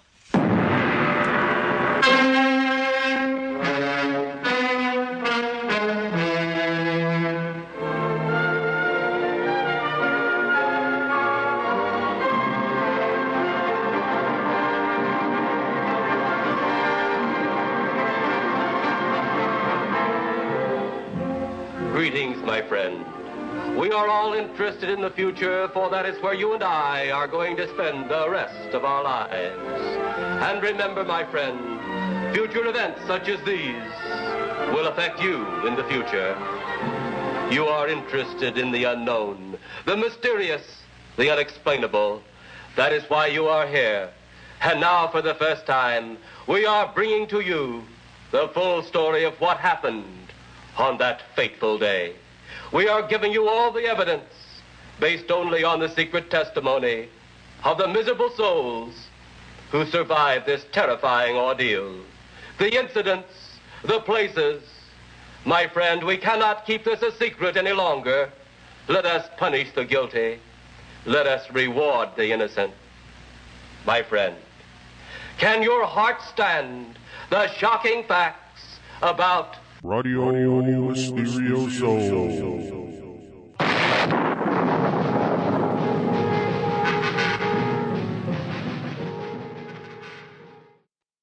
Beware the Astro Zombies. They mutilate, they torture, they kill. Spine-tingling horror, unspeakable shock, and breathless excitement will grip you as you watch living organs ripped from the bodies of voluptuous females, as beating hearts and throbbing brains are transplanted to create the Astro Zombies. Cringe in terror, scream in fright as these skull-faced monsters strike blindly at living flesh, and the motion picture screen flows in the blood-drenched wake of the Astro Zombies. The beautiful, voluptuous, deadly, vicious Satana, a woman who would stop at nothing to gain control over the Astro Zombies, whose creed was kill, kill, kill. John Carradine as the deranged scientist, Wendell Corey as the doctor who opposes him, match wits in this bloody, sadistic, terror-filled, suspense-laden horror film of brutal mutilations and senseless killings as the Astro Zombies go berserk and threaten a city with death.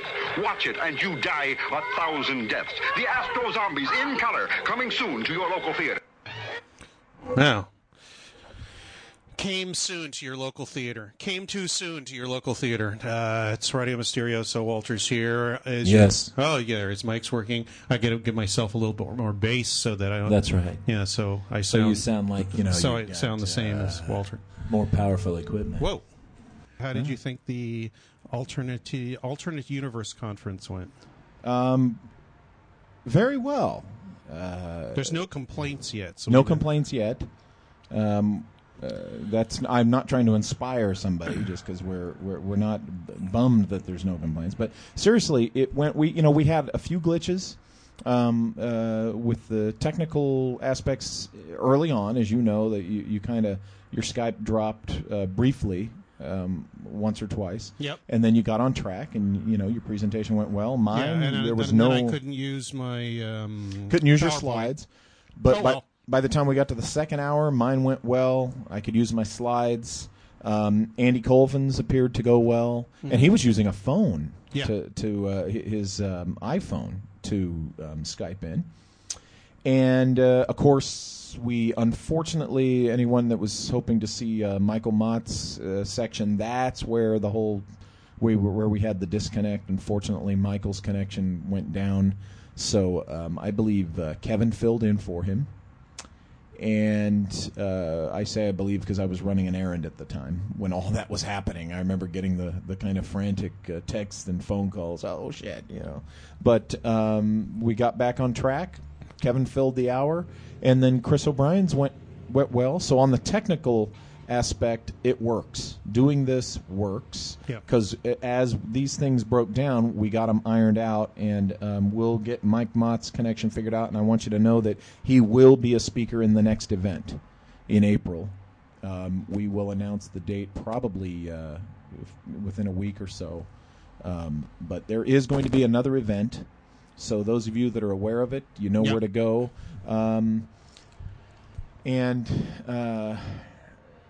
But I think as far as the content went, everybody presented good stuff who spoke. And I kind of had doubts here and there. The thing about Walter is I noticed the entire time he was like full speed ahead, locomotive, let's go, no doubt whatsoever in his mind. So that's like big kudos to thank you. Walter for it. You got to go. And balls he was the out only with one this kind of answering thing. questions, so he became the default producer. For a while there, yeah. Yeah. But remember, our broadcaster, Kevin Smith, he runs a nightly show Monday through Friday. Plus, you know, well, he did the technical. Why am I sounding so bad? And he he did the technical stuff. And Kevin's one of the two original guys that the idea first came out of their mouths back in November were Kevin Smith and Joseph P. Farrell, our friend Dr. Joseph Farrell. Yep. This thing was was Kevin and his idea. Yeah. And they brought me on board because they were telling me about it at the Alchemy event. And, of course, we brought Greg in real shortly after that because we wanted your expertise. You know, you've done this stuff and, of course, as a writer, researcher. So, you know, it was us core four. And, you know, Kevin really made that technical end happen. You know, yeah, it was seamless, actually. I mean, except for the glitches, which he couldn't help. It was a signal coming into him. Exactly. So, but everything else did real well. And the page looked good too, don't you think? Yeah, and you could just make a full screen out of it if you wanted to and just watch the thing. But the page was there. There was a section for online comments. He had phone calls come in. It'd be nice if somehow he can get a setup or a bandwidth where people can Skype in and you can actually see them, like maybe in a window. Which we will talk to him about. Well, I can tell you, we had... it's also easy to cut people off who are making a speech rather than asking a question. I'll tell you, I don't have the list in front of me, but among the listeners, I do seem to recall we had people from all over the United States attending this. We had people from the UK. This is, if people don't realize, this is called the Alternative Universe I Conference. First online, probably, we're pretty paranormal we're pretty sure. Conference ever. Pure online, where the attendees are attending via a website as well as the speakers. I know conferences have had speakers appear on the screen, but they're in front of a live audience at a live conference. But we think this is the first one where you, the attendee, attend from home online. Yeah. And the speakers, you can watch of course, the thing, comment on it, and then ask whether there's a question and answer for like 10 or 15 minutes afterwards. Well, we had people from the UK. Yeah. We had people from Australia. I know. Of course, all over the United States. Did Sam Fielder sign up? I don't remember seeing his name on the list. Okay. He's a documentary filmmaker that is... Oh, yeah. He's a documentary filmmaker that came here last year and shot a film with Walter, featuring Walter and I and Chica Bruce and basically everybody that's been on this show. Andy, Adam Gorightly, who's the producer. Nick came out. Anyway, I just wanted to know if he had listened, and if not, if you didn't listen, I think that we are offering, we'll be offering either downloads and or DVDs. Right. Yes. Thank you for mentioning that. We are going to offer that. So those of you who missed it can see what you missed. So hopefully you won't miss the next one because, you know, it's a lot of fun. We already know we're not going to announce it formally yet. If you heard me on Don Ecker recently, you know, I think I let a few names Don slip. is on the next one. There you go. Yeah. There's one name. That's a leak. You heard it here. Don will be on the next one. That's not Let's just go ahead and say it. Nick Redfern will be participating in the next one as well. We're excited about that. Adam Gorightly might be... Is he May or June? He might be May. If we get this ball rolling on this, there will probably be one a month for a while. Yeah, well, that's the goal. Yeah, one a month for at least 6 months. And hey, folks, if we have even the success we had on this one, we will keep doing it. Yeah. So that tells you what a success it was. And if you missed out, you missed out. Let me answer the phone here, Walter, and you describe a little bit more of what was going on. Yeah, well, basically, the idea of the Alternative Universe I Conference is we do offer alternative theories to popular ufology. They got scared of me. Who? Whoever called in. Oh. They were scared of me. The caller got scared. Did they scream when you answered the phone? No, I just kind of heard some breathing, and then they hung up. Oh, okay. So we got a crank call. Was it a female breathing or male breathing? Unfortunately, I think it was male breathing. Oh, then that was for you. It was probably Lee Marvin, or no, it was Clint Eastwood. Yeah, it would be Clint because he's still alive. That's right. Charlie's gone, and Chuck's gone, and Lee's gone. But not only do you hear alternative theories to popular ufology and popular paranormal dogma that's out there. That's a big theme with our thing, but it's also the people that you just don't get to hear a lot. As well. We're not really trying to beat with a stick over the head. I'd be interested to find a Sky Sounds person. Yeah, that'd be cool too. As long as here's what we want: as long as the person is a legitimate researcher, and I mean, we are going to be a little discriminating. We're going to try to just, not have any goofball on. Just any goofball. Even though I spoke in the first one. We'll have special goofballs. Even though I know I spoke in the first one, but generally you kind of got to give us a break on that, But seriously, I think we all have to agree who's going to be on. And yes. Oh, wow, look, I really did rack up my knee. Oh, my God. Whoa. Take a look at that. Greg, we were out at Forest Lawn Cemetery, and I think Greg's cologne offended the ghost of Alan Ladd. So as we were walking, looking at things, Greg smacked his knee right into a marble bench. Yeah. And then, insult to injury, he, mutters loudly some expletives. And, wow, I mean, if John Edward were there, he would have just run out screaming with a headache, because I'm sure that the ghosties just were... Yes, I apologize for swearing in the Mausoleum of Freedom when I banged my knee. So, I just noticed blood stains on my pants. Will you be able to get that That's out? great. Yeah, I think so.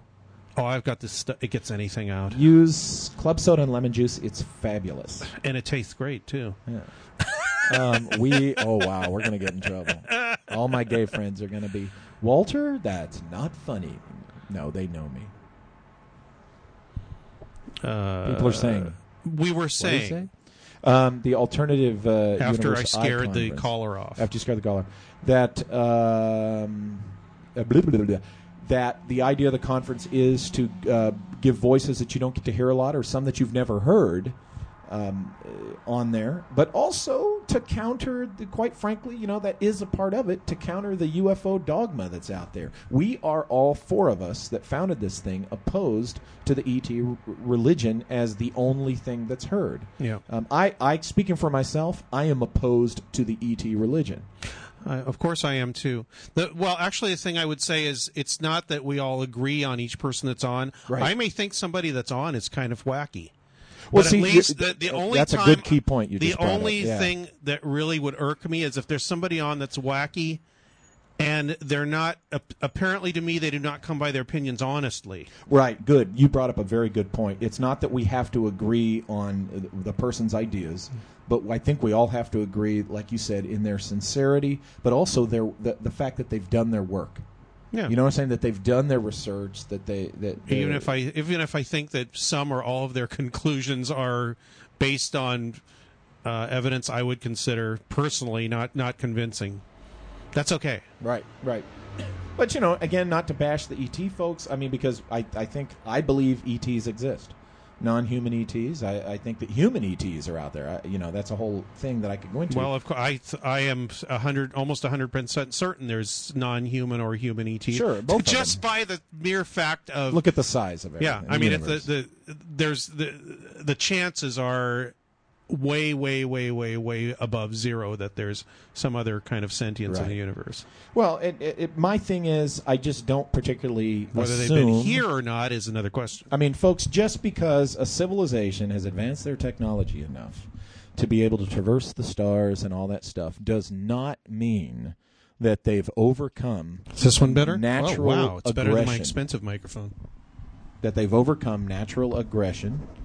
That they mean well and love and peace for us, folks. I mean, maybe some of them do, but not all of them do. And I personally, I get tired of hearing constantly that little phrase being said. Any civilization advanced enough has overcome their blah blah blah blah blah. To that I say bullshit. and it's time more people said bullshit. And, Actually, can I say bullshit on your show? Yeah, you can say bullshit. Okay, well, bullshit. Anyway. What are you doing saying bullshit on talking bullshit on my show? Yeah. It's just it's aggravating to hear that. It's annoying. It's galling. Well, I think assuming anything on either side of the equation is wrong. Exactly. I don't think anybody necessarily comes in peace, and I don't think anybody necessarily comes to take us over. But yet, at the same time, there are those who do both, I think. Well, I take the strong middle position, strongly meaning I feel about it strongly, that if we make that kind of assumption, we've already we've already figured out what it is, and then that closes us off to what it might be, whatever it is, by saying they're here to help us or they're here to destroy it. Oh, well, we can't know that until they let their intentions be known. And they may not be able to. That's right. And I said this during the conference. It may be, and some guy at work asked me this. He goes, "What do you think of it?" And I was put on the spot for once, for once in 2 or 3 weeks, where somebody asked you something like that. I said, I think it's like if you were out in the middle of nowhere on Earth and you saw an animal running somewhere, and the animal knew what it was doing, it knew how to live in its environment, right. You know how to live in yours, right. And you look at each other for a little while, and something happens. Either you pet the animal, or it takes a chunk out of you, or it shows you how to get back to civilization, or you fix its paw, or you just look at each other for a few minutes across a couple hundred yards. I think that's what's going on. Deal. There's like these. To me, it's more like a ships in the night. Yeah, exactly. And here's the deal. I'm saying it. You people can take it for gospel. Okay, you heard it here. We help them. They help us. The way we and dolphins help each other. If we're in the ocean and there's sharks after us, sometimes the dolphins come. This is documented fact. Sometimes the dolphins come. They surround us, and then the others actually drive the shark away, or in many cases kill the shark. And then we go about our business, and they go about theirs. Yes. If one of them accidentally gets washed up on land, whatever, we put them in the little thing, and we put them back to the water. Oh, boy, and we help them where we can, but back they go to their world. And I think that's the way it happens. So, again, I want to be clear. E.T. exists, both non-human and human. Also, the ones that mean us harm, I think, are out there. The ones that mean us help are out there. And the ones who neither way are just tourists, they're out there. That's the thing. But my point is, what bothers me and what bothers a lot of people, I don't make an assumption that anything like that is out there. No, I make the assumption that it's all out there, which is kind of your position rather than... No, I don't think my position is no assumption whatsoever as far as I can possibly make it. Well, I'm going to assume that speculation, it's all out yes, there. but not. Well, I'm going to speculate that it's all out there. Apples and oranges. But the idea that it's only one or the other, we both agree that that's completely wrong. Yeah, well, it's wrong because we have no way of proving that, and there is a lot of evidence in both directions. Yes. I don't know about equally, but I think maybe it's more in the good ET direction because that's what people want to think. That would be the nicest thing. Well, people in hell want ice water. Yes. That would be that, people will assume usually, unless they're insane or whatever, they will assume the thing that makes them feel the best. And what makes them feel the best is if this non-human thing is trying to help us and whatever, in the midst of whatever else it's doing, that makes them feel better about whatever the experience was, and that's fine, but I think it's an assumption. It's based on what's coming from that person's background and their expectations and their fears and their hopes and all that, not specifically what happened. It's like seeing a dolphin jump out of the water, as we say dolphins again, or anything, and saying, oh, he's just happy. Maybe he's looking. Yeah. Trying to take a look at something. Yeah. Maybe he's trying to knock barnacles off his back. Exactly. Or his balls. Yeah. Or, there could be one of 100 reasons, but we're saying that because, look at the playful dolphin. Because dolphins have been trained to kill people, specifically, and they know they're doing it, too. Just like that George C. Scott movie where they put the landmines on the boat. I can't remember where I read this recently, but... recently, people from the Navy have admitted, and Russians admitted this a long time ago, or we found out, dolphins had been trained to carry those shark darts that basically have a CO2 cartridge in them and ram them into people and fill them up full of air and kill them. Well, there you go. Well, some people would argue, no, the dolphin is trained to ram the person at with this device, but in their minds, they don't know that what they're doing is killing. That's what the... Oh, so they don't know what they're doing is saving people when they knock sharks away and help them to Thank shore. Thank you. They know what they're doing. I was just presenting the argument, the no, they're always good, because, let's face it. They have personalities, part of that too, whole dogma, part of that ET religion and dogma is the crap that really pisses me off, really cranks me up. This humans are bad, we're nothing. I don't subscribe to that. This business that we are just the low, stinky monkey urchins of the universe, and everything and everybody else is so much more advanced than us. I think that's a load of crap. I don't know if it's a load of crap, but I think it's a bad premise to come from. No. Or it's a bad premise to run your philosophy on. And why would you identify it as a bad premise? Because it's probably not accurate, right? I don't know if it's accurate or not. What I'm concerned about what does your is gut tell you? What, about people? Yeah, that we're just lousy, no good, My gut low tells on the me evolution that people scale that are beings. assholes are a lot more motivated than people that aren't. So now, okay, good. You're breaking it out into a human spectrum. Yeah. So it comes down to what? Individual behavior. Aha. Yeah. And you know how much I prefer individuality over collectivism. I like this. Well, the other thing is I don't hang around with or immerse myself in a bunch of desperate, nasty people. Good. If I did, I might have a different. You know what, folks? Wait, I wouldn't answer that because is this the third crank call? Because we're going to stop answering the phone if. I'm just going to leave the phone off the hook. Is that all right? Oh, who's this? And maybe this time we have a real caller. I don't know. We'll see. Greg's on the phone. Just a second. He's dealing with a caller. Do you mind coming online? There's actually a dialogue going on, and we're going to find out. Haven't. We're going to find out who it is. And okay, there we go. Can you hear us there? The phone isn't hooked up. What is it? Who is it? Hello.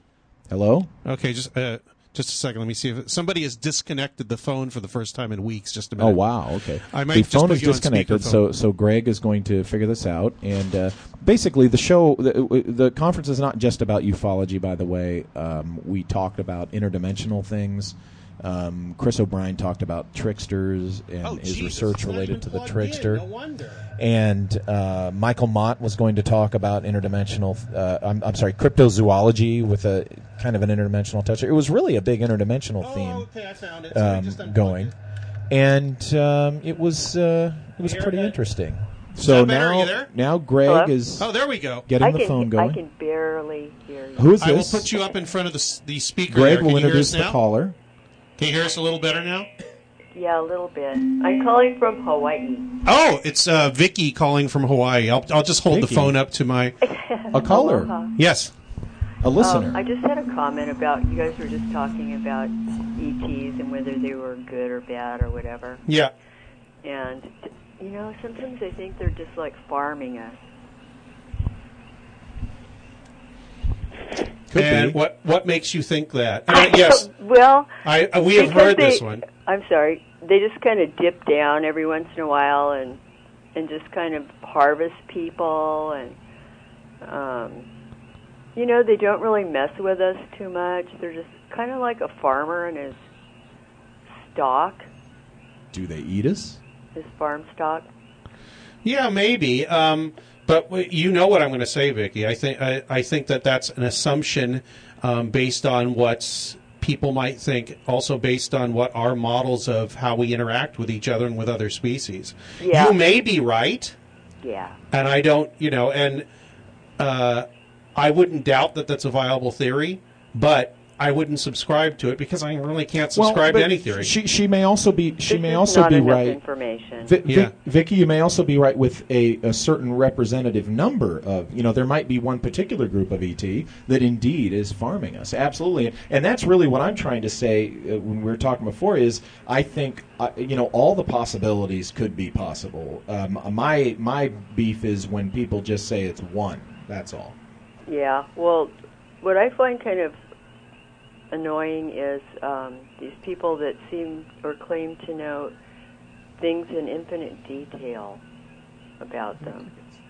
where they just go on and on and on about where they're from, and every tiny little thing that they do. It just becomes hard to believe.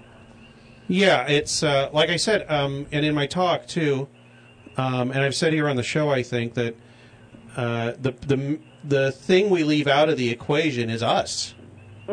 Yeah. We leave our hopes and our fears and our expectations and our upbringing and our DNA and what we had for dinner and all that stuff out of the equation. And I think that is a big mistake. And it's really hard to get away from that, obviously, because we're trapped in who we are. But I think the only way out of that, out of either, misguided fear or misguided optimism or whatever you want to call it, is to try and not have an attitude about it and see what happens. If I was sitting here and I thought I saw an alien walk in the room, or what we think is one, yeah, there isn't. You can't really sit there and be neutral about it. Not really. So, and I don't know if that would ever happen to me. I don't know if I have the wherewithal or whatever to see it, or if you want to get deeper, if those whatever those things are interested in me, I don't know. But my main point is that if we make an assumption and we exclude others, what answer are we going to have? We're only going to have that one answer. And we're just going to keep looking for the answer to that one question, that answers that one question, and that leads us down that one path. And not only will we, if it's not the accurate answer, we're just chasing our tails, and it's like, what can I say? It's like It's like you said, the farm animal. It's like the farm animal doesn't really know it's a farm animal because all it does is like, oh, okay, I need some food and I'm getting it from this whatever this thing is, and that's all I'm going to deal with. It doesn't know that it's being kept for its milk, or it's going to be slaughtered later, or it's just a pet or whatever. That doesn't even enter into its mind. So yeah. I'm thinking about that on our level, and not another race is more advanced or less advanced or anything than us, or another intelligence. It's that we're thinking of it in terms of ahead or behind us, enemy or friend, smarter or dumber, more toys or less toys. We're thinking in terms of this dichotomy of like, how do we deal with them? And I think whatever the intelligence is, probably doesn't think in that way, or we would have had some sort of definite answer as to what's going on here in the last few thousand years of us interacting with whatever this other intelligence is. Is that clear? Besides, they'd have to be so far beyond us that their attempt to communicate with us would be like us trying to talk to ourselves. I don't think that's true in every case, though. I don't think they're so far beyond us that necessarily just because they can travel across space the way they do. That to me, that's the leap in logic. That's too far. It's what I actually just said. I don't know if these things are ahead or behind us intellectually, spiritually, morally, or if that even applies to them. Yeah. I think it's like basically a big blob of nothing, and we're molding it by what we expect out of it. Not of nothing, but of something that's there, something that's not us, that we interacted with, and we've been doing it for thousands of years. Let me say this, Vicki. Here's something to consider, and I never thought of putting it this way before. There is an assumption out there that because they can come across space, that they must be way far ahead of us. However, birds were flying for many, many, many years before we figured out how to fly within known history, and they are not more intelligent than we are. Yeah, but you know what? You know what I mean. I kind of know what you mean. The thing is that I finished my talk yesterday, and but a couple of the questions were, what about physical trace cases? Like, I didn't say that there weren't any UFOs. Right. Physical trace cases shows that there are some things that are physical that we can't explain, that leave behind traces. Now, how that manifests, I do not know. We understand it as machines and physical things that leave traces that are physical, whether we see them or not.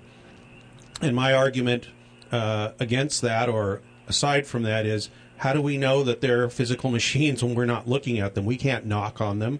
We can't produce one on demand, no matter what you think about whether the government's hiding them or not. Yeah. It's just a big question. And until anybody can prove what's going on for themselves, just by simple experimentation or through a set of data that you trust or that everybody can trust, I think the question's still up in the air. Well, yeah. I mean, even if now I have never seen an alien. So, but I think if I did, I would be petrified. I think it'd be terrifying. I probably would too. It's a legitimate reaction. reaction. It'd be more terrifying than seeing a grizzly bear in the woods. It'd be the most terrifying, shocking thing that you ever saw. Yeah. Are there a bunch of frogs or something out there? Yeah, that's the coqui frogs. We can hear them. That is cool. Oh, yeah. It started out about maybe 10 years ago. Somebody brought a frog in on a potted plant. Uh-oh. And now it's a huge, and they sound just like birds.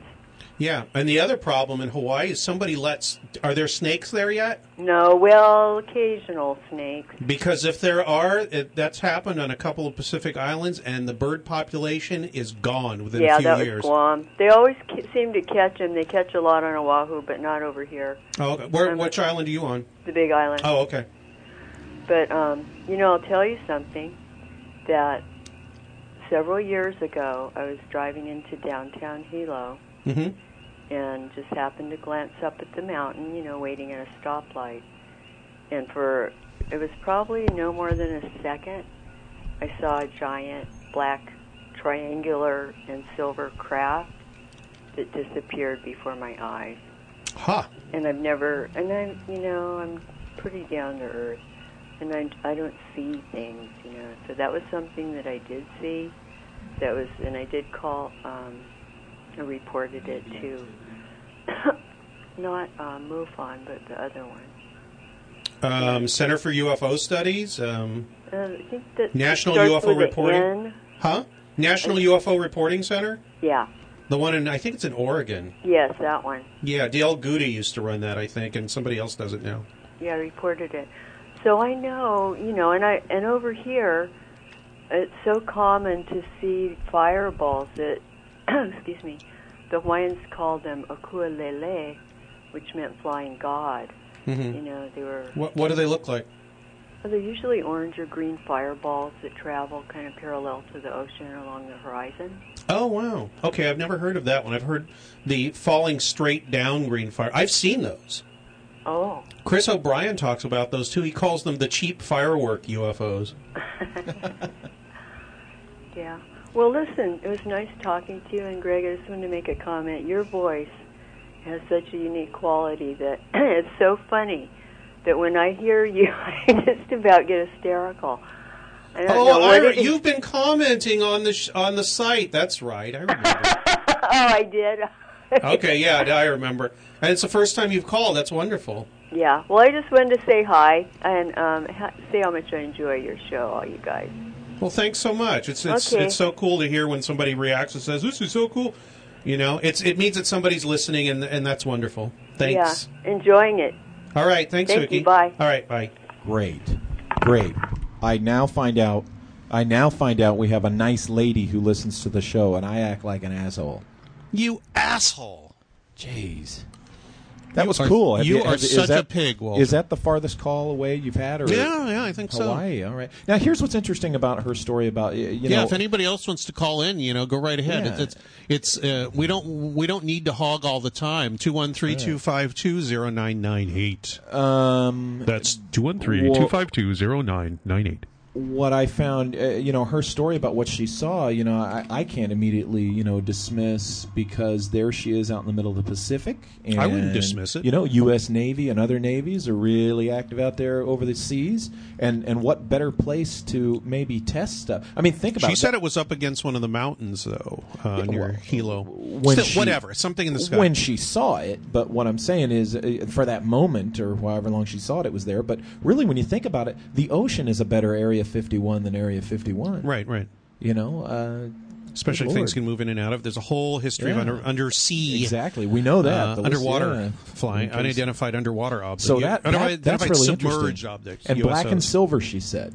Yeah. She didn't just say black. She said black and silver. Mm-hmm. She gave enough of that, what she remembered.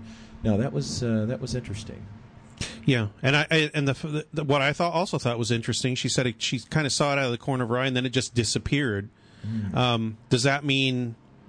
Is there some mechanism there where you're not supposed to see it, and as soon as you're due, there's some recursive mechanism that shuts it off, and you're, or did she just happen to see the thing when it winked out, or was it something where she was tuned to the right thing for a little bit? You know, it's not uncommon that kind of a sighting.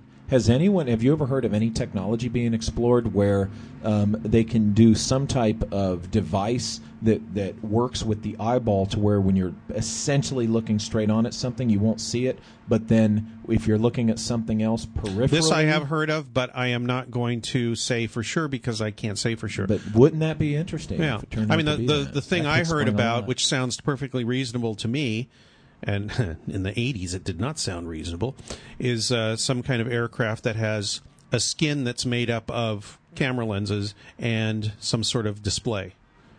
So it would any time, and it always displays what's on the other side of it. Well, you know what? Here's an interesting thing. So no matter what angle you look at it, you're looking at it with the background superimposed upon it. And we recall that on the car in the Bond film, the last Pierce Brosnan one, yeah. Die Another Day. That's right. And here's the deal. The Bond movies do try to base their, no matter how silly you might think it is. That's right. They he drives do try through to the base ice stuff palace with on actual technology.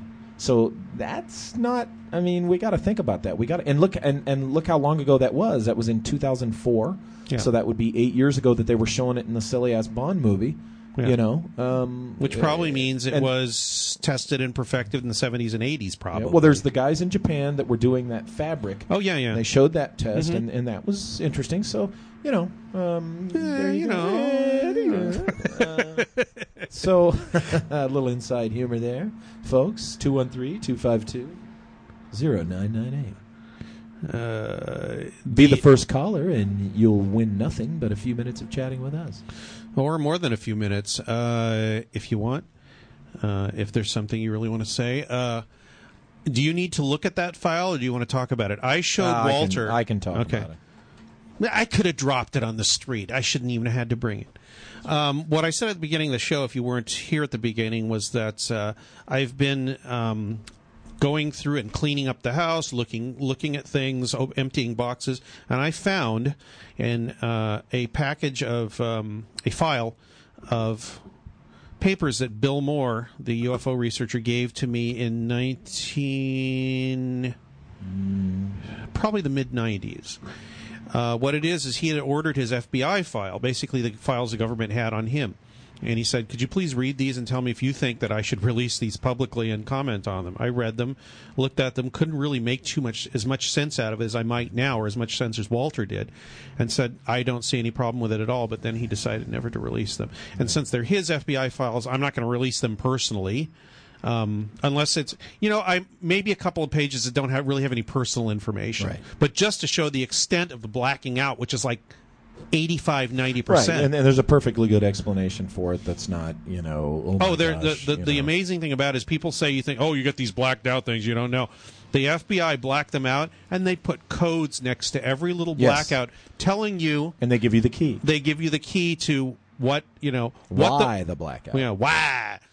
They tell you why the thing was blacked out, and most of the time could reasonably reconstrued to reveal certain sources and methods used by the government to investigate. Yeah. But a few of them, which Walter thought were very interesting, were exemption B1, I think, which he said equated to deals directly with national security issues. And then the putting of S next to some things indicated a location that is likely a classified location.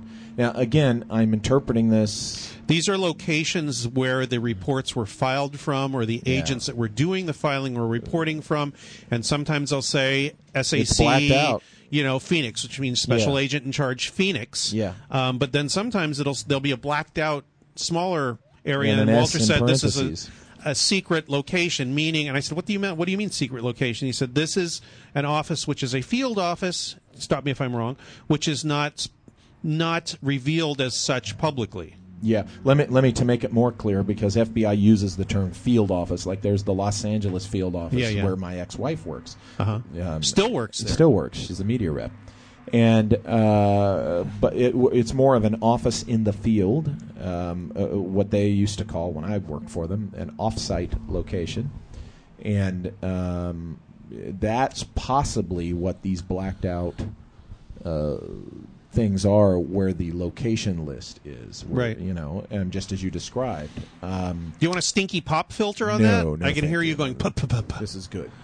I've started working in that radio station. It's like I'm starting to hear all these imperfections that I didn't used to hear. Well, here's the thing. There's nothing in that file that Bill hasn't already revealed himself in general, in that when he said, look, I was working with the government, blah, blah, blah, when he did it at the UFO Oh, yeah, that's the other thing that people may not know. He was trained by and worked for an agency of the government, probably affiliated with the CIA, but we're not sure.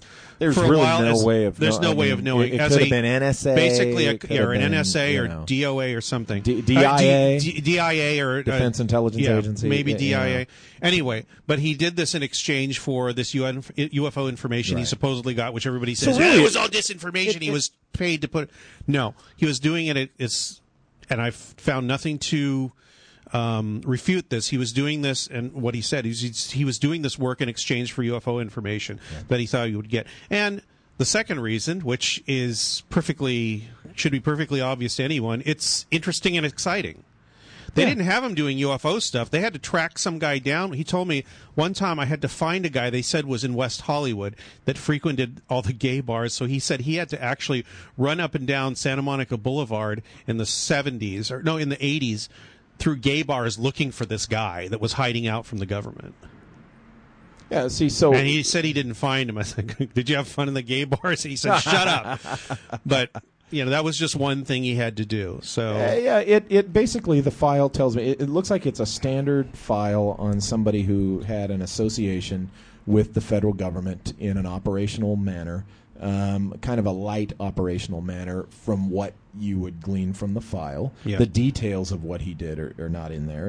And if there are any details, they're blacked out. Well, yeah, and the kind of things that are blacked out really have to do with, as you said, the sources. Yeah, they can't. They're not going to blow those sources. Here's the thing: the reason a lot of it was. Remember, I think it was all background checks. It looked like, or loyalty kind of things. This is a file that Bill requested himself. Yeah. On him. So what it is they didn't want him to know who in his life, past or present, was actually a source. See, remember, the blacking source out... reporting on him, which the agents went and talked to about him. Yeah, the blacking out is just as much their stuff they didn't want him to know. Right.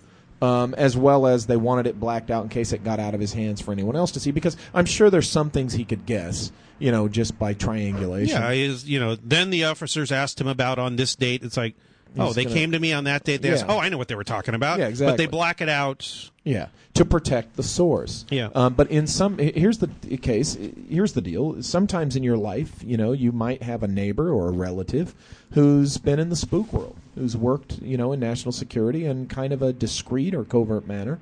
And, they want that protected for good reason. It helps keep them safe and their families safe. Yeah.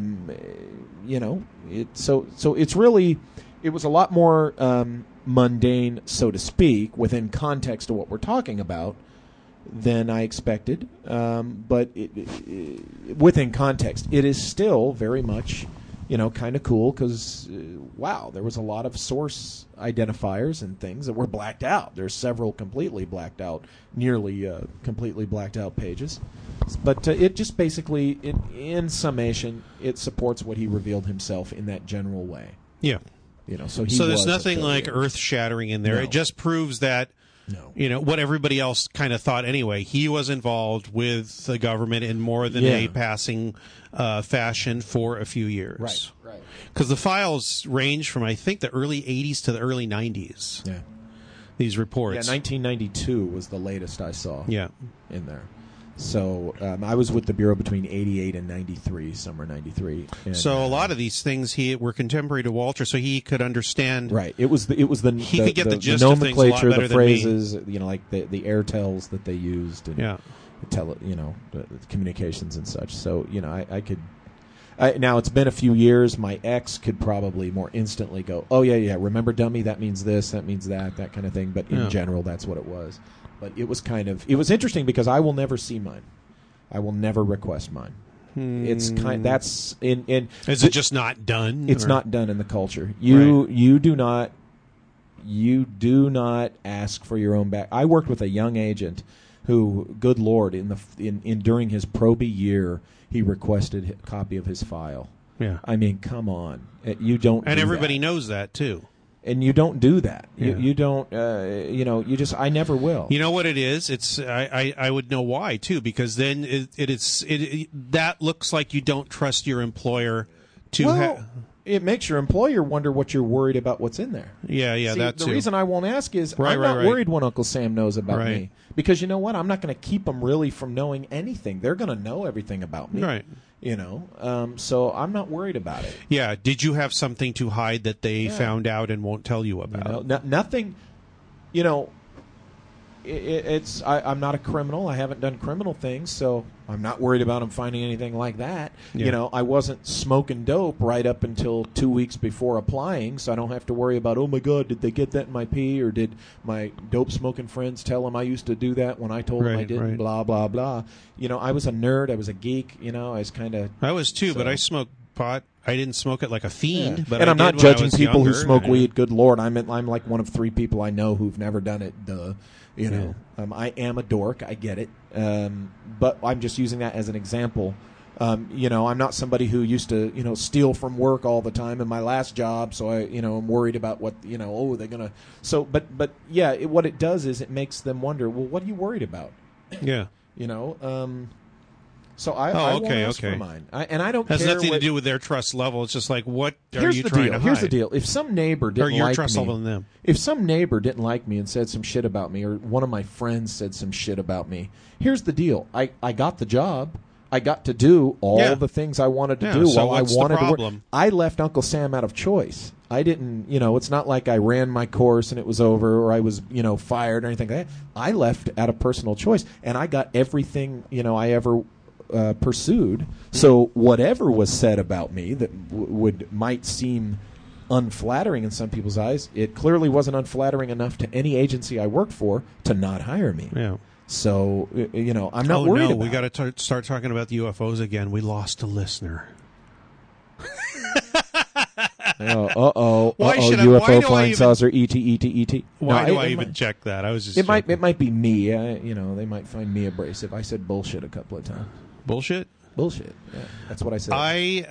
And this was in an article in the LA Weekly. This girl came in after that one up there, the one with on the left. Up in the anybody listening right next, thing? yeah. Okay, the dark girl? Yeah. She had a show after mine. Yeah. And this was in like 2002 or 3 or something. Okay. When we were at the Davidian building at Sunset in Hollywood, where Ed Wood used to have an office. Oh, okay. Anyway, she came in to do her show after mine. It was her first or second show, and she said, she came in and she said, she said fuck or shit or something like that. Yeah. And she said, "Oh God, can I say that?" And I said, "You can say anything you want. It's internet radio." Yeah. And all of a sudden she said, "Kill the president! Kill the president! Kill the president!" Oh God. No. Within limits, folks, if you don't want to be harassed. Yeah. So 2002, you said? Yeah. Okay, that was back when I was discreetly watching you before the Masonic overlords had me actually befriend you at David's conference. Yeah. Uh-huh. Okay. I just wanted to be clear on that. I think so, right. Did I meet you after 2004? Wow. It seems like longer. I know, doesn't it? Well, for you, it probably seems like way too long. Yeah, it never particularly ends. after you've spent the last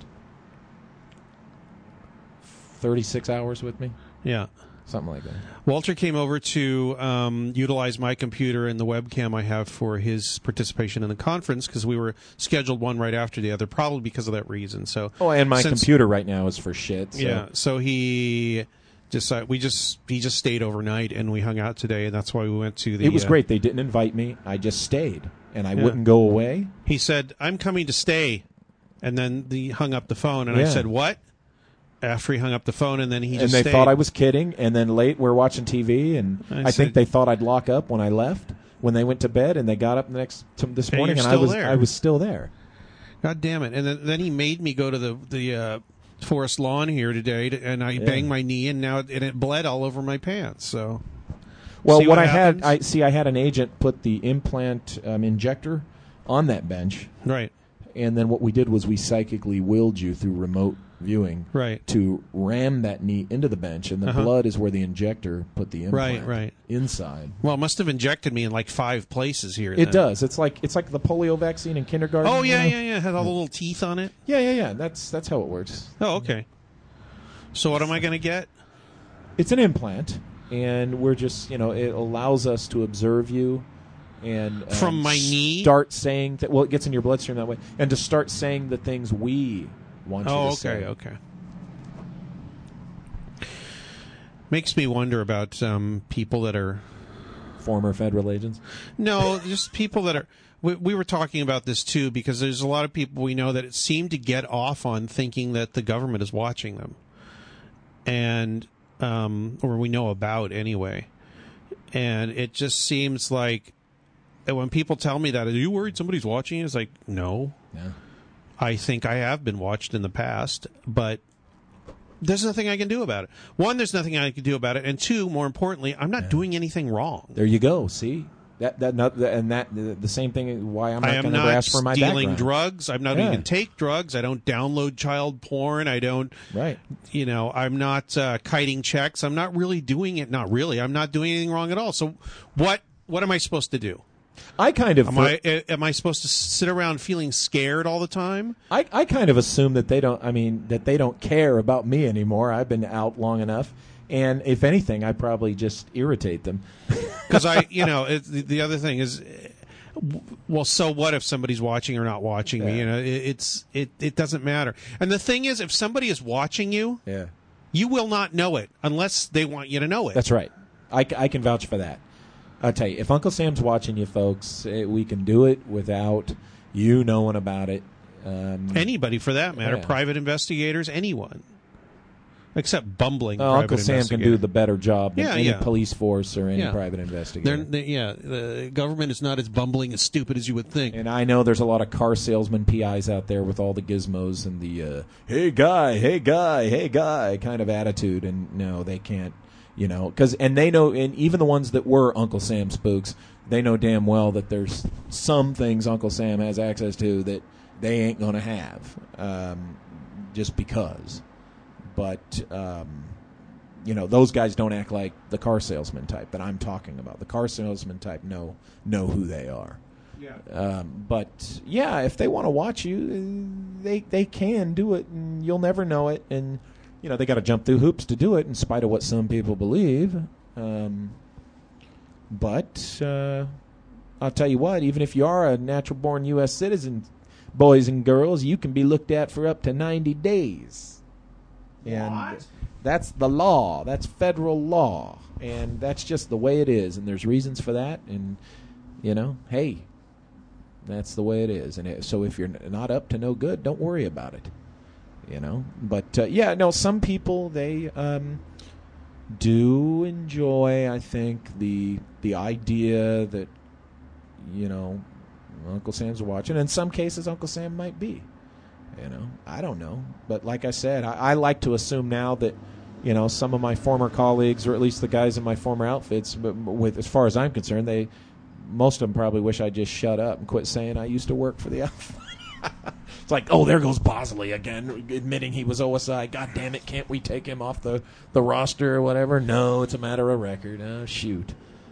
So. But, I did good work while I was there, and that's what counts. Doesn't matter if I'm out of my mind now. I did good work while I was there. See, this is the point we should have played the Hollywood Gay Alliance thing. Why? Because I can't think of what we can talk about next. Oh, I can think of a lot of things we could talk about next. For instance, Chukababa.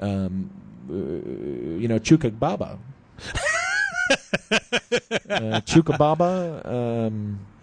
Where is that? I was looking for stuff. Sasquatch. Sasquatchy. Sasquatch. That's the one I like. Sasquatch. Wow, Yeah, for those who did not attend, ladies and gentlemen, I want to tell you something, listeners that are at home. I revealed 6 carousels across these great United States that are located on ley lines. From the map that many of you know that I have. I've never revealed this before, but 6 carousels on ley lines that you, the listener at home, can go experiment with and see if you experience some of the same phenomena that I've talked about. I did that at the conference, those 6. Only the people who attended know those 6. Yeah. And, if you buy the DVD, you happen to know the people who attended the conference, that's how you'll find out about them. And the next time, I'm going to reveal, next time I'm on, which might be a couple of months from now, I'm going to reveal something I found embedded into a public place, which is an esoteric, alchemical, psychotronic walking course.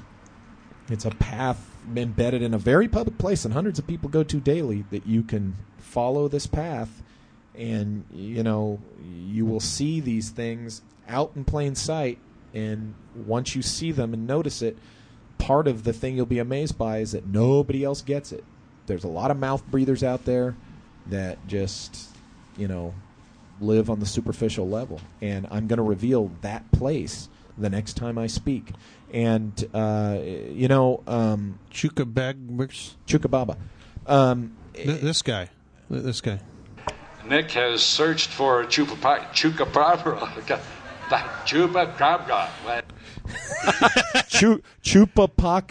Chupapaka. Sounds like Chewbacca. Chupapaka is what he said. That's my next T-shirt. I think so. I am Chupacabra too.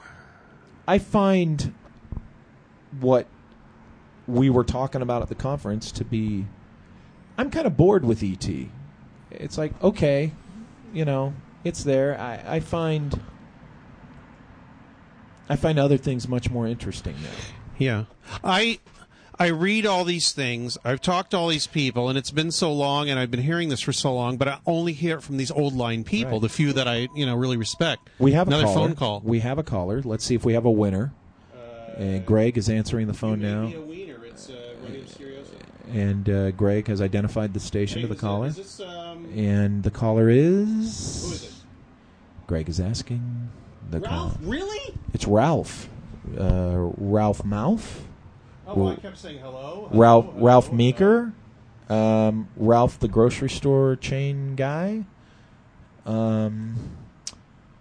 Somebody named Ralph. Yeah, I remember that. So, yeah. Yeah, like I said, I like talking about things other than ET. Usually, my personal time, I'm kind of personally just on the whole ET thing. It just doesn't interest me that much anymore because these other things that I'm experiencing. I'm still trying to figure out how to have a successful relationship with a woman. I mean, good Lord, ET, forget about that crap. That's wow. I'm still trying to nail this. This man-woman thing, and I think that's what I'm here for. I have embraced a concept of reincarnation, and some of my colleagues are in disagreement with me as to the specifics of that or my interpretation. But I personally, we can only base these things on our own experience and research. Part of the purpose is trying to figure out human relations, so to speak. There's the whole karma thing, but it's part of the reason we come down here.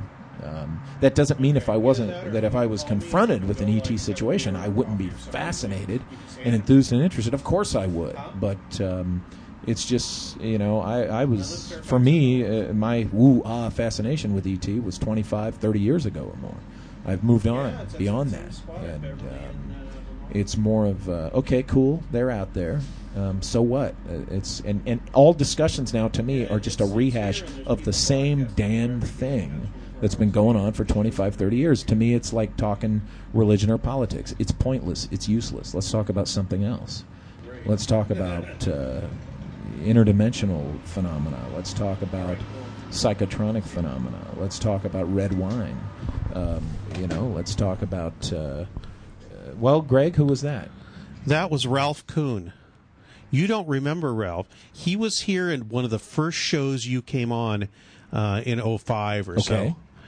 He's a director of that film Whispers from Space, the Gray Barker biopic, the first one that was made. Okay. In the oh God, he's going to have to tell me what. Is he related to Gene?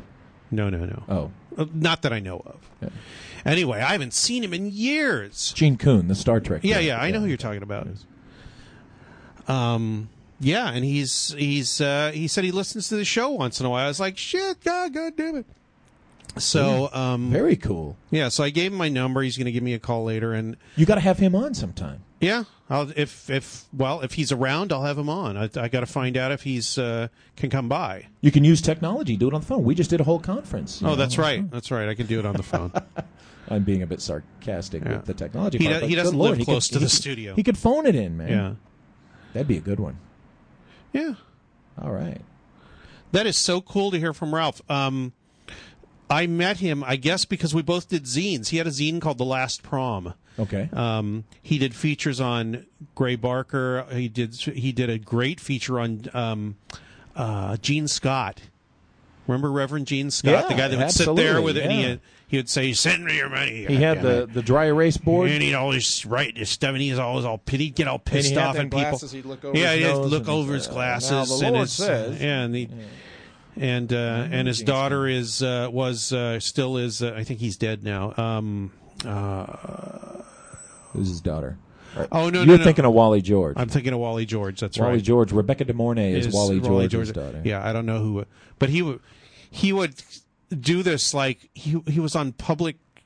No, what is it? He was like on some weird ass UHF station. Yeah. And he would just sit there for hours and lecture you about stuff. Well, he would do analysis, right, even down to of scripture, and he would get into the etymological thing. And that's one thing. That's the one thing I appreciated about Gene Scott is he would get into the etymology. Yeah. Of the etymological analysis, the word construction, history, and stuff. And then once in a while he'd cut away and say, "Look what I'm doing with all this money you're sending in," and he'd show you his like stable of horses. Yeah. He was honest. He was a sincere TV preacher. Yeah. Rather than a lot of the, A friend of mine was watching his show once, and like he was talking about some esoteric thing, and then all of a sudden he like stopped and he looked up and he said, "Breakfast cereal for everybody." And he had some guy run around the studio to all the guys that were doing the cameras and the lights and give them cereal with milk.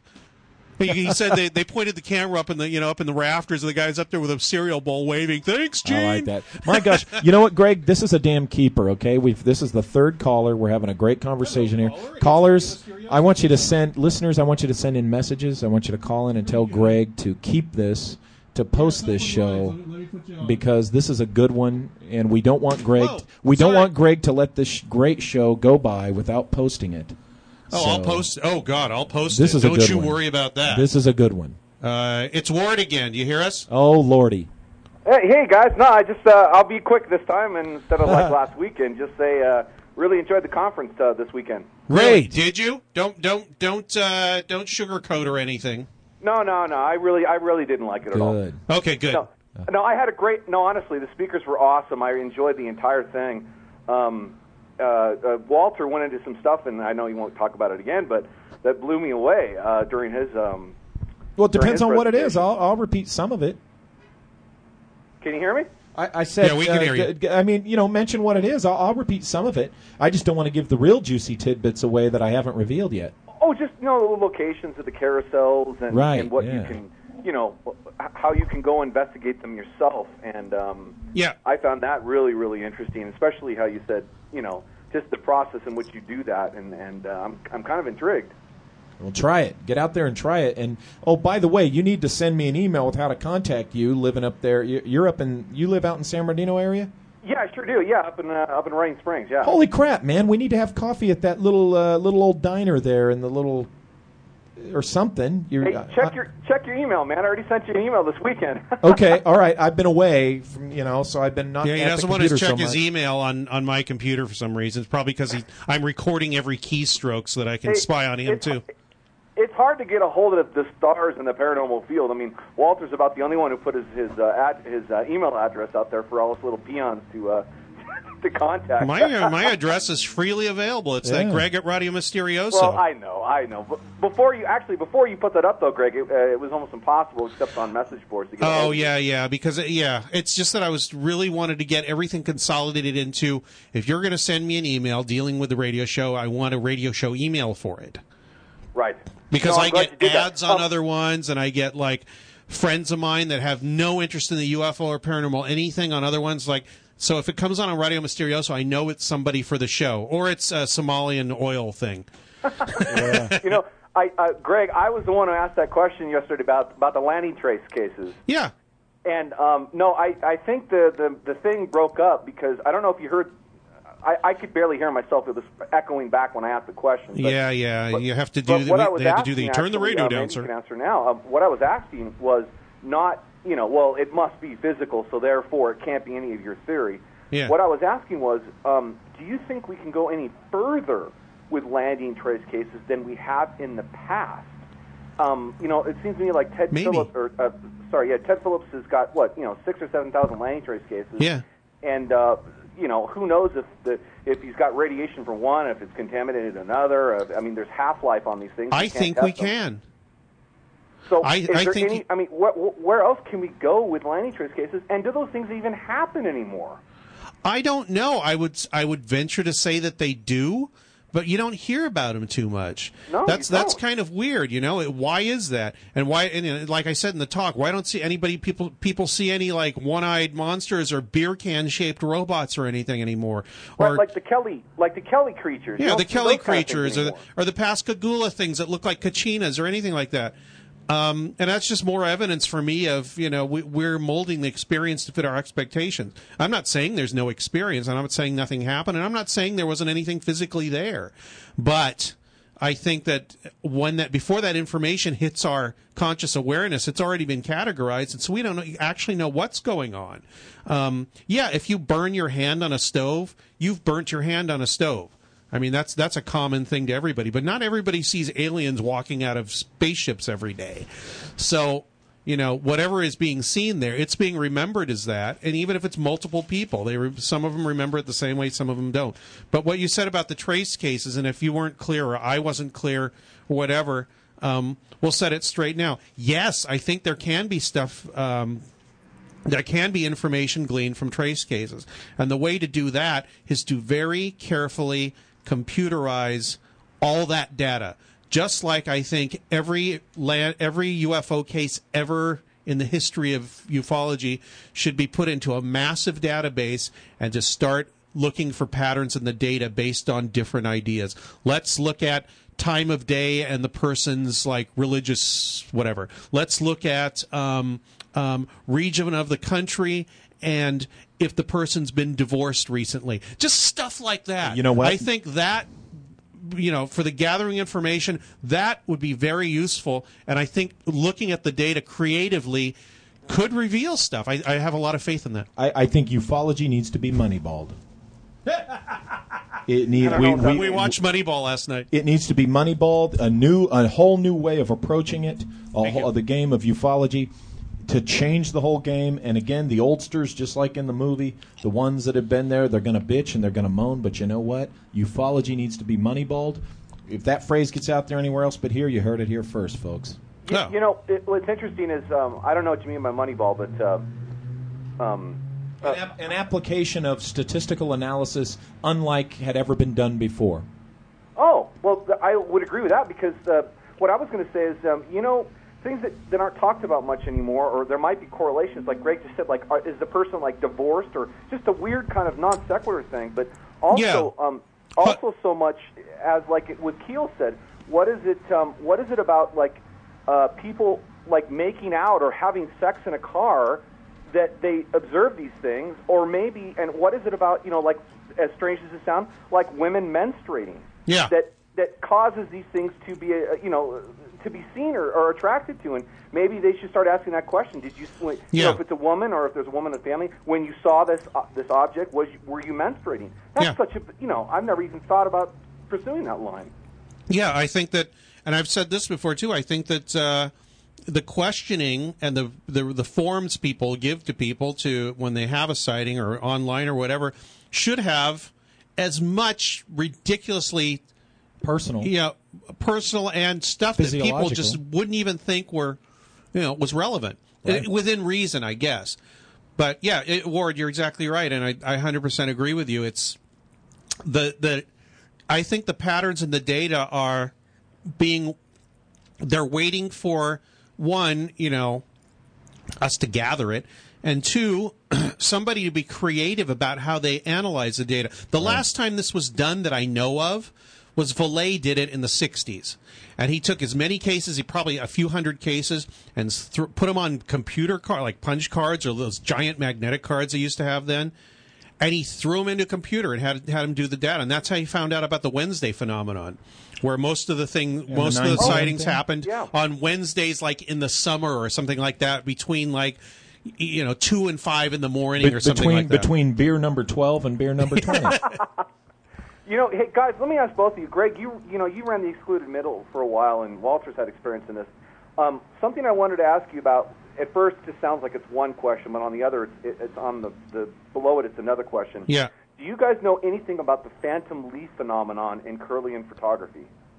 I know about Kirlian photography. I don't know about that, Walter. The what? What was the first phenomenon? Sorry, the phantom leaf phenomenon. The phantom leaf? Yes. Where they will tear out part of a leaf, and then when they put it in the Kirlian photography, the entire leaf shows up? Correct. Yeah. Yes. Now, from what I've read, from what I've heard, is it's a rare phenomenon. But there, look, see, you're the lucky one. Here's the sirens. You win the lottery, Ward. Right on, cool. Well, maybe the lottery could be meeting you guys someday. That'd be great. Just a second. Okay, here we go. Go ahead. Okay. No, I was going to say I'm winning the lottery, meeting you guys someday, and just rapping about this stuff, because it's fun to rap with you by distance, anyways. Well, send Walter or me an email and tell us when and where you want. I can't meet most of the time now. Monday through Wednesdays in the day is the only time I can meet now. Okay. Well, yeah, no sweat, man. Or weekends, actually. But yeah, the two jobs really kind of wiped me out. Cool. Well, what I was going to say, the phantom leaf phenomenon. What I was trying to say is, it appears that it's a very rare phenomenon. However, this is the most significant part about it, and this opens up a whole other thing, and that is, it appears that the person doing the experiment is affecting the experiment. Yes. So there are certain individuals that get it much more than others. Right. And like you've talked about this before, I mean, what is it about that individual? Is it their mood? Was it, what in the world happened that can affect the outcome for that? And if that's the case, let's do it with some things that we know we can repeat all the time and see if we can get different results. Yeah, this has been, what you talk about has been observed in all kinds of psychic and sometimes even statistical research, where the feelings of the, maybe not statistical, but where the feelings of the researcher or the person doing the, how much they believe in whatever it is, affects very strongly the outcome. And it's not because it affects the outcome for them or how they report it to people.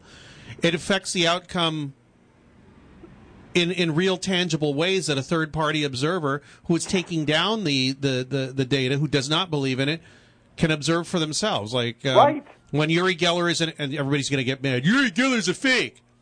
But bear with me, when he was in, and there are other psychics and people like this too, and during psychic research that this happened to, and it seems like if the experimenter is either the person doing the experiments is either open to it or actively believes in or wants the phenomenon to happen, it will happen a lot easier than if they're not. If you, like, for instance, if you have a bunch of people going around saying Uri Geller's a fake and he never done anything psychic, then there's a lot less likelihood that he's going to bend a piece of nitinol, which is that unbendable metal, unless you heat it to like 300 degrees, inside of a sealed glass tube. Right, like Dr. Barry Taff observed. Yeah, exactly. And it's for a fundamentalist, materialist person, it's like, well, then obviously these people are lying and they're reporting things wrong, and I can't believe that for every single instance of this, especially with people with if you read some of the literature, especially people with certain interests who have a reputation to protect and don't seem to do this in other cases and don't, and half the time or more than half the time they're saying, well, nothing happened. And then once in a while they'll say, here's something very interesting that did happen. Why don't you try to replicate it? Some people can, some people can't. But if not everybody can, then the way the model works right now, as you know, is that it's not accepted.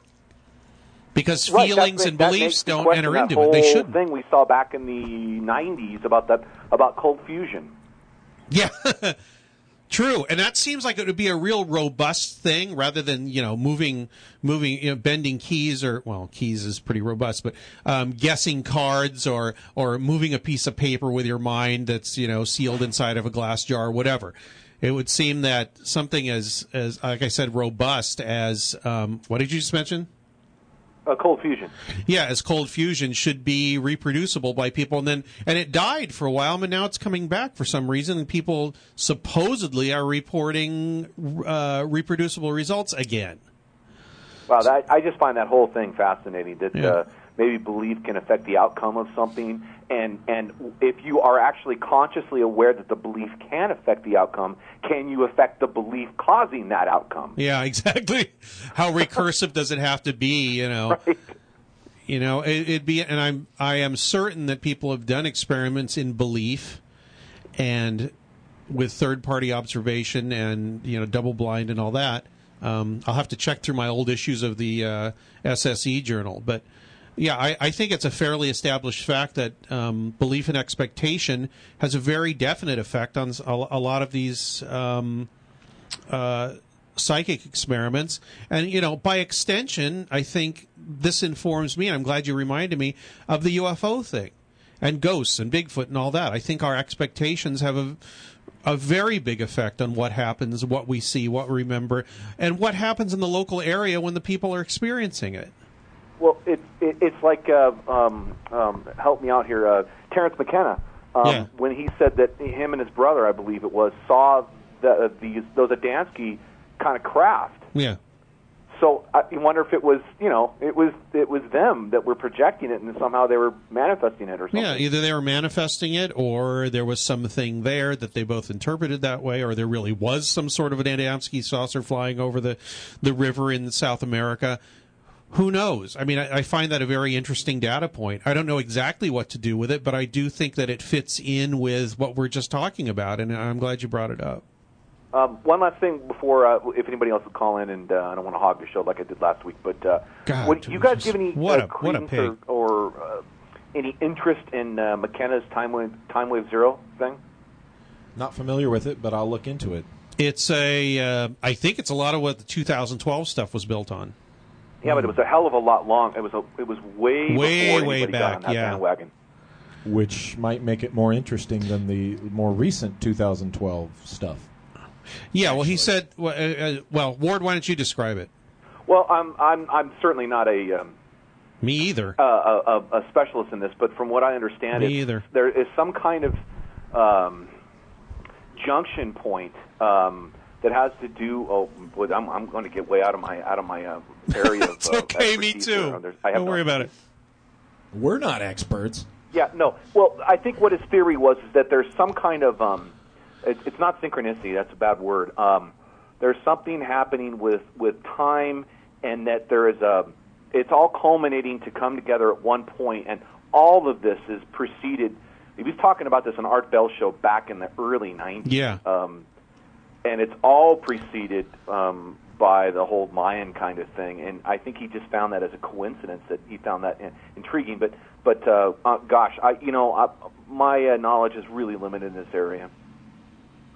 Well, join the club because none of us. There you go. Time Wave Zero.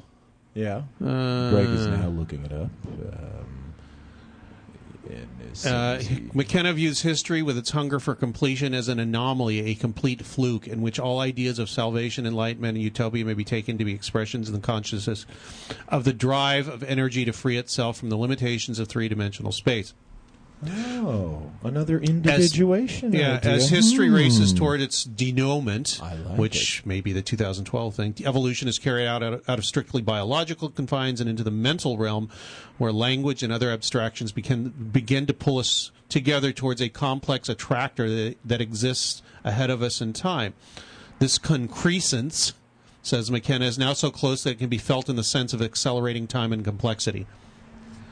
That's what his time wave zero thing was. And it sort of sounds like the idea that, the information doubling thing enters into that, where, all information is, all known human knowledge and information doubles to the point where it's going to be doubling like every 30 seconds pretty soon. There was like a saturation point where it all kind of culminated and something would have to give at that point. Yeah. And nobody was quite sure what it was, although I'm sure there's theories as to what would happen because of that, or what would come out the other side, but I'm not really familiar with those. Oh, and another thing, you guys have been buffering like 3 or 4 times tonight. That I had to drop off a couple of times and retune in because I don't know why, but the buffer got pretty bad tonight. Oh, well, it's probably because I was on Facebook, and so I've shut that off now. I was waiting. If I don't have a guest on Skype, I will usually turn on the internet to see if there's people trying to communicate with me by email or Facebook or whatever. Crap. There was one last point I was going to make, but I lost it because we were talking about something else. Oh, come on. What are you, smoking pot every day? No, there was You're just getting older like us. It was something to do with... that was it. Yes, okay. Michio Kaku has kept predicting that basically we're going to reach the limit of silicon. Silicon? Silicon for IC conductors, for computer chips and such. Yeah. And you mean the limit of speed that can be achieved on a silicon chip? Right, but the thing is that we'll go to they do etching on silicon with what they right now is they use basically ultraviolet lasers because they can get light so small. Yeah. And it turns out that electron etching can now be done. And that's actually, it's not economical right now, but that's a huge breakthrough. That means basically silicon's going to have like another 10 years. So we don't have to like start going to molecule computers and. Oh, you mean quantum computing? Yeah, or molecular computing, or quantum computing, or atomic. Not atomic, but atom computing. So. That's kind of a big breakthrough that not many people know about right now. No, I didn't know about that. That's interesting. That means I could have, I could have a whatchamacallit? I could have a server on my wristwatch. Yeah, it's getting incredibly small. But I don't think it's going to be as radically different within the next 10 years as we initially thought things are going to be. Yeah, you're not going to have a crystal computer, that kind of thing. It's like you said, it's driven by. Practicality and mostly economics. I mean, is it cheaper to do it this way? And then for some people that it doesn't matter, like the government or some private industry, they're going full speed ahead with the quantum computing idea. And I see articles in Nature magazine every few weeks actually on new developments in quantum computing theories and applications. And I don't quite understand them all. I have to read them a few times. I got my dad a subscription to Nature for his for Christmas, but and he doesn't really have an iPad or anything, and I do, so I've subscribed to Nature, piggybacking on his subscription, so I can read these articles about whatever's going on, the latest thing in science, and sometimes it's something relevant to the UFO thing, which is why, and I don't know exactly how all the time, but that's why I chided a little bit. In my talk, a lot of paranormal researchers and UFO researchers don't keep up on the scientific literature to see if there's some way they can kind of take some of these new advances and apply them to their methodology, or get people who are in these areas interested in, maybe even secretly, sub rosa, privately, saying, here's some data, what can you do with this? And if I apply your theory, I'm sure that's why you're here, Greg. Yeah, exactly. But you remember that interview you did with, it's an awesome interview, definitely top 20, with Robert Emenegger? That is funny because I want to bring him on again soon, because I've been talking to him on the phone recently more than I have in a year. Oh, good. I mean, that is just such a good show. And the guy is just, there is something in that entire thing of how he was allowed access to this entire thing and how he was just dangled with that footage, to do this thing. And then he pulled out at the last second, Yeah. And but he talked about that, and you said it was, I think, in the Journal of Psychical Research or something, about these Chinese experiments about sending something away and it had like a beeping tone and it would come, The only one I remember, and I got a lot of crap for it from a few people, but I read it in the SSE journal, and if you're talking about it, it was people sending pieces of paper through the air from one 35 millimeter film canister to another, essentially teleporting them psychically, which sounds totally insane. Yeah, but that's amazing. I'd love to hear more about that. And they could be lying. It's from China. Whatever, but. The mistake we make is say, that's bullshit. Why not try and get a few people to reproduce this? And the funny thing was that the person involved said, look, we took people that as I'm remembering this properly, that were, one, interested in the thing and had these are students, had a great interest in this, or people that otherwise were not established in their careers and in their lives. And they were kind of, still searching, whatever. Younger people, like in their late teens or early 20s, and over a course of a period of months taught them methods they thought that they could use to be able to do things like this. And then, out of 20 or 30 people, 2 or 3 of them actually were able to kind of do it fairly regularly. And that was, and the guy reported this in the SSE journal, nothing really to back it up except to say, this is what we did, this is what we found. We don't have detailed notes on it, really, except, he said they did, but, he didn't want to put them all in the journal, which is fine. But the thing is, what's interesting is I would love to see somebody else trying this and seeing how well it can be reproduced. But it takes a lot of time and a lot of patience and money and things that not everybody has, especially somebody who could, put this kind of experiment together. Do they have the wherewithal? Do they have the respect? Do they have the knowledge of how to do these experiments properly? I don't know, but I would love to see somebody try and reproduce this. And maybe they can't. But at least we'd know that, right? That stuff's so cool, and I would, wonder if they could try something like that. If being like in an isolation tank would help them or something, Maybe so. Yeah, maybe you got something there. That's a good idea. And plus, you guys have been wanting to try isolation tanks anyway, so Go Rightly keeps telling me to do it. Next time you get some DMT and isolation tank, give me a call. Okay. God, I haven't seen DMT in like 20 years. Whoa. I don't have any connections for that anymore. Actually, I don't have any connections for anything. You stop doing drugs and all that stuff seems to dry up. When I was doing the magazine, there were all kinds of people around me like that. You mean, excluded middle, yeah. Yeah, somebody would have DMT, or I'd go to somebody's house and he'd have the psychedelic toad sitting in his house in a little aquarium tank. And it's like, or he'd have another guy I went and visited in Berkeley. He had peyote cactus growing in a pot on his windowsill. I was like, what? Where'd you get that from? I said, I went and got it in Mexico. Some guy just pulled it out of the ground and sold it to me. But I don't see people like that anymore. Man, that's intense. One last question. Did you have you I know I've asked this other times before, and I know you've been super busy with everything, and you too, Walter. But Anthony Sanchez, I know you know him. Yeah, I don't know him personally. But yeah, he's a friend on Facebook. I saw him on a video interview, and of course the stuff they were talking about was pretty wacky. But that guy's really had some nerve damage to his face. Yeah. And he claims it was either from touching something or somebody gave him a roofie, or not a roofie, but someone intentionally did this and said it was some kind of neurotoxin. But his whole side of his face is completely paralyzed. Yeah. And that was astounding to me. That and you could hear the difference in his voice from one interview to the next. Mm-hmm. And I was just like, wow. I mean, I wonder if this, if this just happened to him, or this there was really some kind of correlation. Yeah. Cause. What would be a better way to have people pay attention to what you're saying than to attack the messenger? Oh Jesus, he really must be.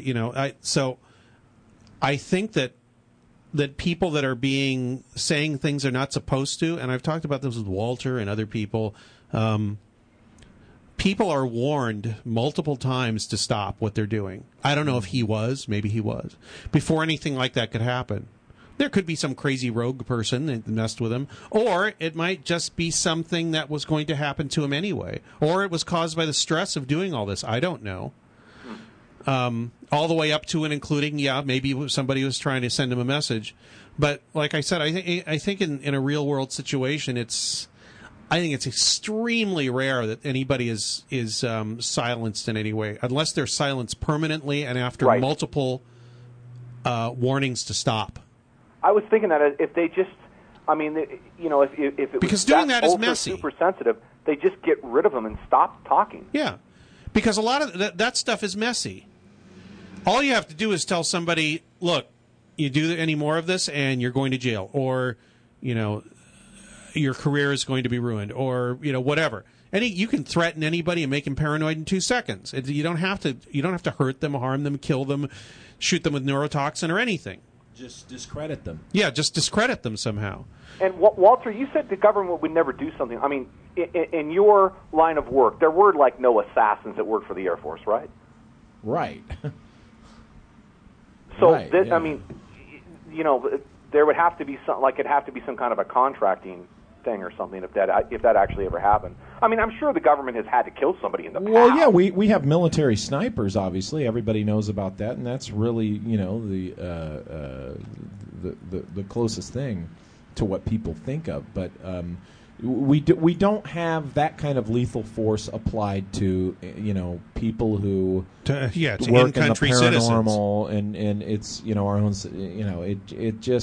it's I know it's sexy and people think this, people think that, but why aren't presidents why wasn't Nixon assassinated, why was Clinton this?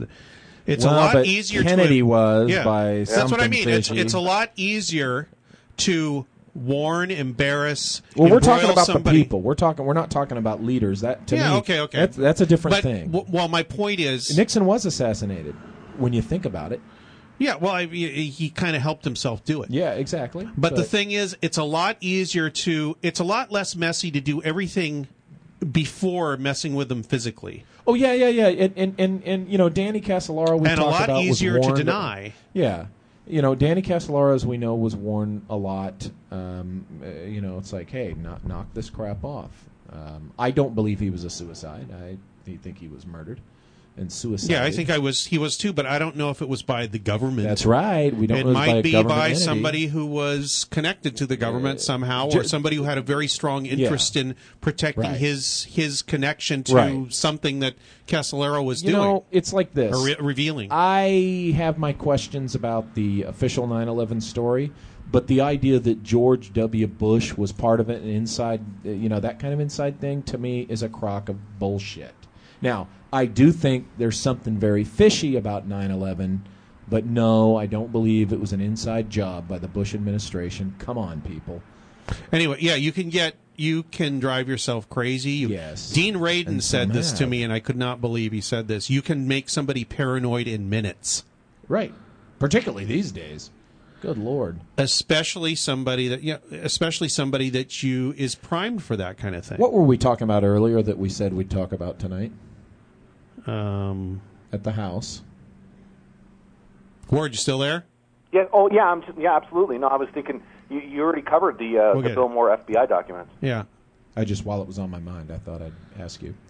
I can't remember. Oh, it was individuation and how you were saying that if once you become individualized, that's the higher form of whatever's going on. Or I asked the question. So many people assume that people that gravitate towards collectivism, and everybody is one. Well, that's a higher evolved person, and I argue. Wait a minute, you can't say that. It sounds good, because, it's always nice when people help each other out in a group. But how do you know that an individual isn't better psychically and psychologically in every way more evolved because they can handle being individuated? See, and that was the theme of what we were talking about earlier today. Walter, did you go through basic training? I went through officer training school. Okay, so you obviously know what group thinking is all about. Oh, yes. So you developed an affinity or appreciation for individuation after being through something like that. Well, I had the appreciation to begin with, or I would not have been accepted into officer training school. And because, as they taught us, we are supposed to think, we're the guy out there that's supposed to think outside the box. Because, and I'm speaking theoretically here, okay? So my enlisted friends, please don't shoot at me. I'm talking theory here, guys. I respect you immensely. But seriously, in my view, the officers there and this is based on what they were training us to do. Our job, part of our job, is to think outside the box. That's, That's kind of what it is. And what is an outside the box thinker? They behave as an individual, But there's also the reason why there is the regulation in the group. There is a reason for that, and I don't like to call it group think, because when I think of that phrase, I think of it in a negative term.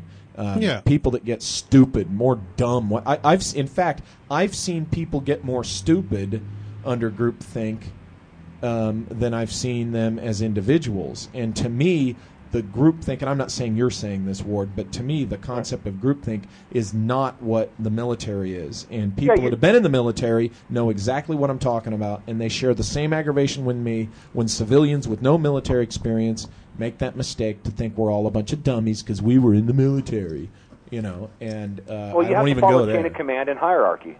And there's a reason for it. It's so that the machine works good and works smoothly. But anyway, to go back to what you were saying, yes, I went through OTS, and I think because of my position of being comfortable with being an individual, I think that's what makes me a better officer. Made me a better officer.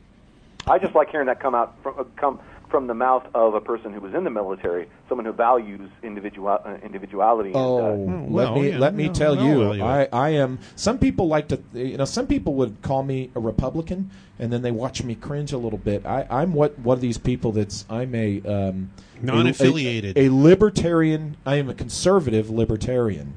Okay, what that means is, and I know my conservative Republican friends hate this when I say it, but I am basically what they would call a social libertarian. I don't care if gay people want to get married. I don't care if, 12 people, everybody but 3 people I know like to smoke pot, after they get off work or something. I don't care about that stuff, what you do in your individual life. And you're right, I vehemently defend individuality and the individual. That's my position. Yeah, I was always told, and it makes sense to me now, as far as foundational thinking is, you vote person, not party. Yeah. And that's individuality. Yeah. That's not exactly what Walter and I were talking about. He was talking about the New Agey idea, and this is all legit. Right. Going back to our conversation, once a different conversation, and everything you were saying, I agree with Walter. I'm talking about the New Agey, and I don't want to get into it, but the political too. I mean, this is why I am not. This is why I don't like socialism. Yeah. Because it's the individual sacrifice everything you are and you want to be for the good of the whole. Because you said New Agey, and I was not bringing politics into it at all. But that's a part of it. Because his idea was that when you reach a certain point in your personal and spiritual evolution, you become an individual person, and you can handle it. And my argument was become an individual sentient being. Yeah, my argument was I look at it in sort of, at least right now, in the Hindu way, where there's a giant net, if you will, and we are all nodes in that net. I like that better than what most people, most people, and we're would all describe connected in some way. Yeah, they would describe us as one big ball. But I would say that that node in the net is just as important as the rest of the net. And I would say I would take that farther. And my interpretation of the net idea is that we are all nodes who can connect when we choose. Yeah. If we choose, the ability is there to do it, but it doesn't mean that we are whether we like it or not. I don't believe that. And most of the people that tell you, well, yeah, that's the way it is. Well, guess what, a-hole? That's your theory. It's weird. Walter brought up this, and it's not so much on reincarnation, but I actually heard this. For some reason, I'm attributing this concept to Whitley Strieber, but and it's completely possible that it did come from him. But I always thought this is very interesting, this concept, and that is that the concept of meditation makes a person essentially that they can. Okay. How do I explain this? The meditation focuses an individual's thought, but also basically their consciousness. And that when we depart this body, as like through death, if we don't have individuation or we're not aware of our consciousness, then we go back to some kind of a soul stream and get through that cycle again to get to the point to where we can understand we're an individual. But I thought it was very interesting. You were saying you have to differentiate yourself through meditation somehow to get out of the to be consciously aware of yourself when you die. I just thought that was very interesting. Yeah, to me, I like that because to me, I would say that's a valid model. Yeah, I don't think becoming part of the one big blob that is all consciousness it is the ultimate goal of the evolved being. To me, the pinnacle of the evolved being is the one who has individuated himself or herself. And actually, if we were to go into this deeper, longer, interesting way of putting it, we are actually much more individual through this process than some people want to believe. Here's the thing, Ward, and here's what I was telling Greg.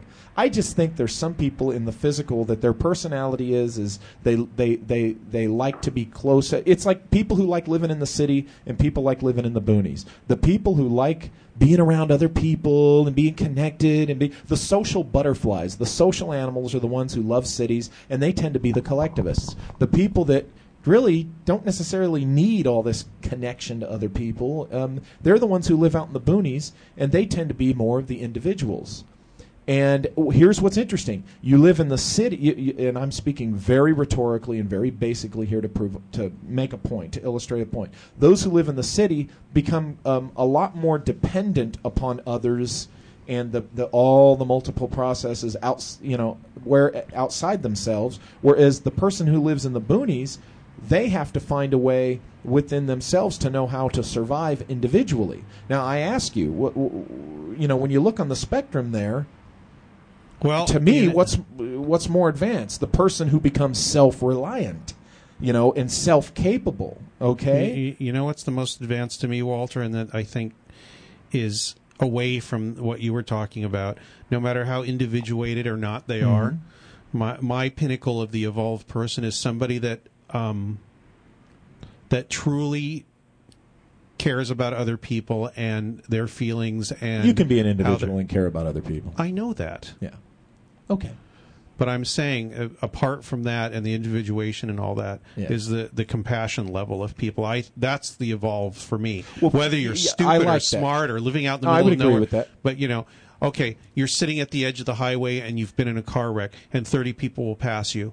And one person, whether they're an idiot, smart, or whatever, a loner, or whatever, stops and says and pulls you out of the burning wreck or whatever and helps you and gets the police. That's the evolved person to me. But what? Okay, but again, what is that person? That is an individual acting through their. You know what I'm saying? You didn't say like it's and it could be a carload of people, but we're speaking in generalities here.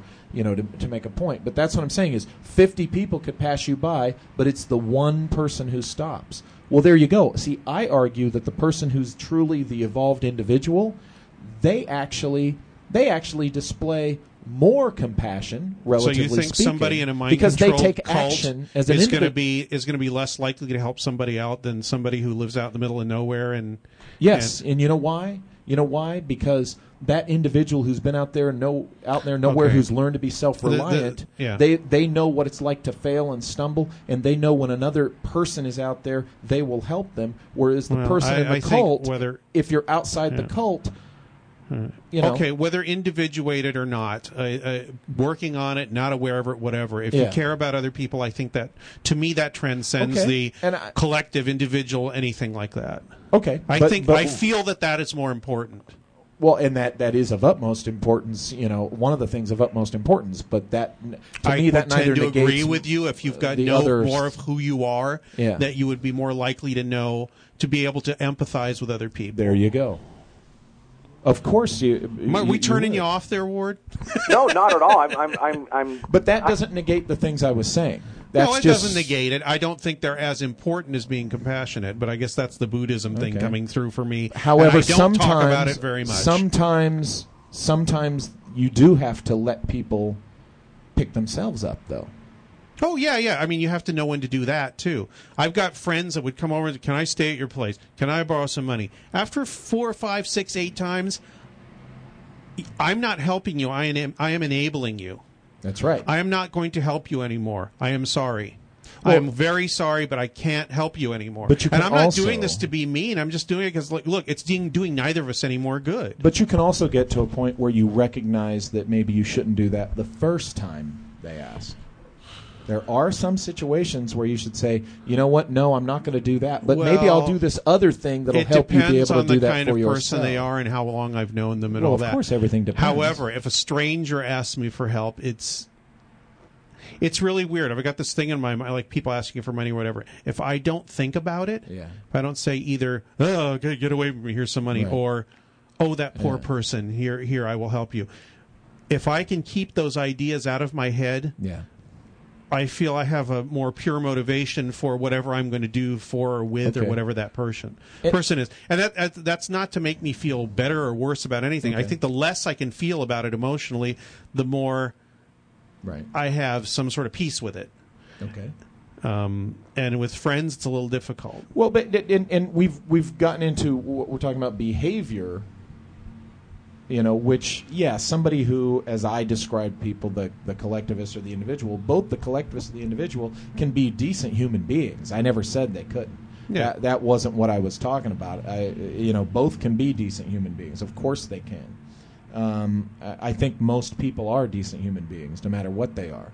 But aside from behavior, that's character. Yeah, and I told you earlier, I'm not living around a bunch of desperate, selfish people, or I might have a different view.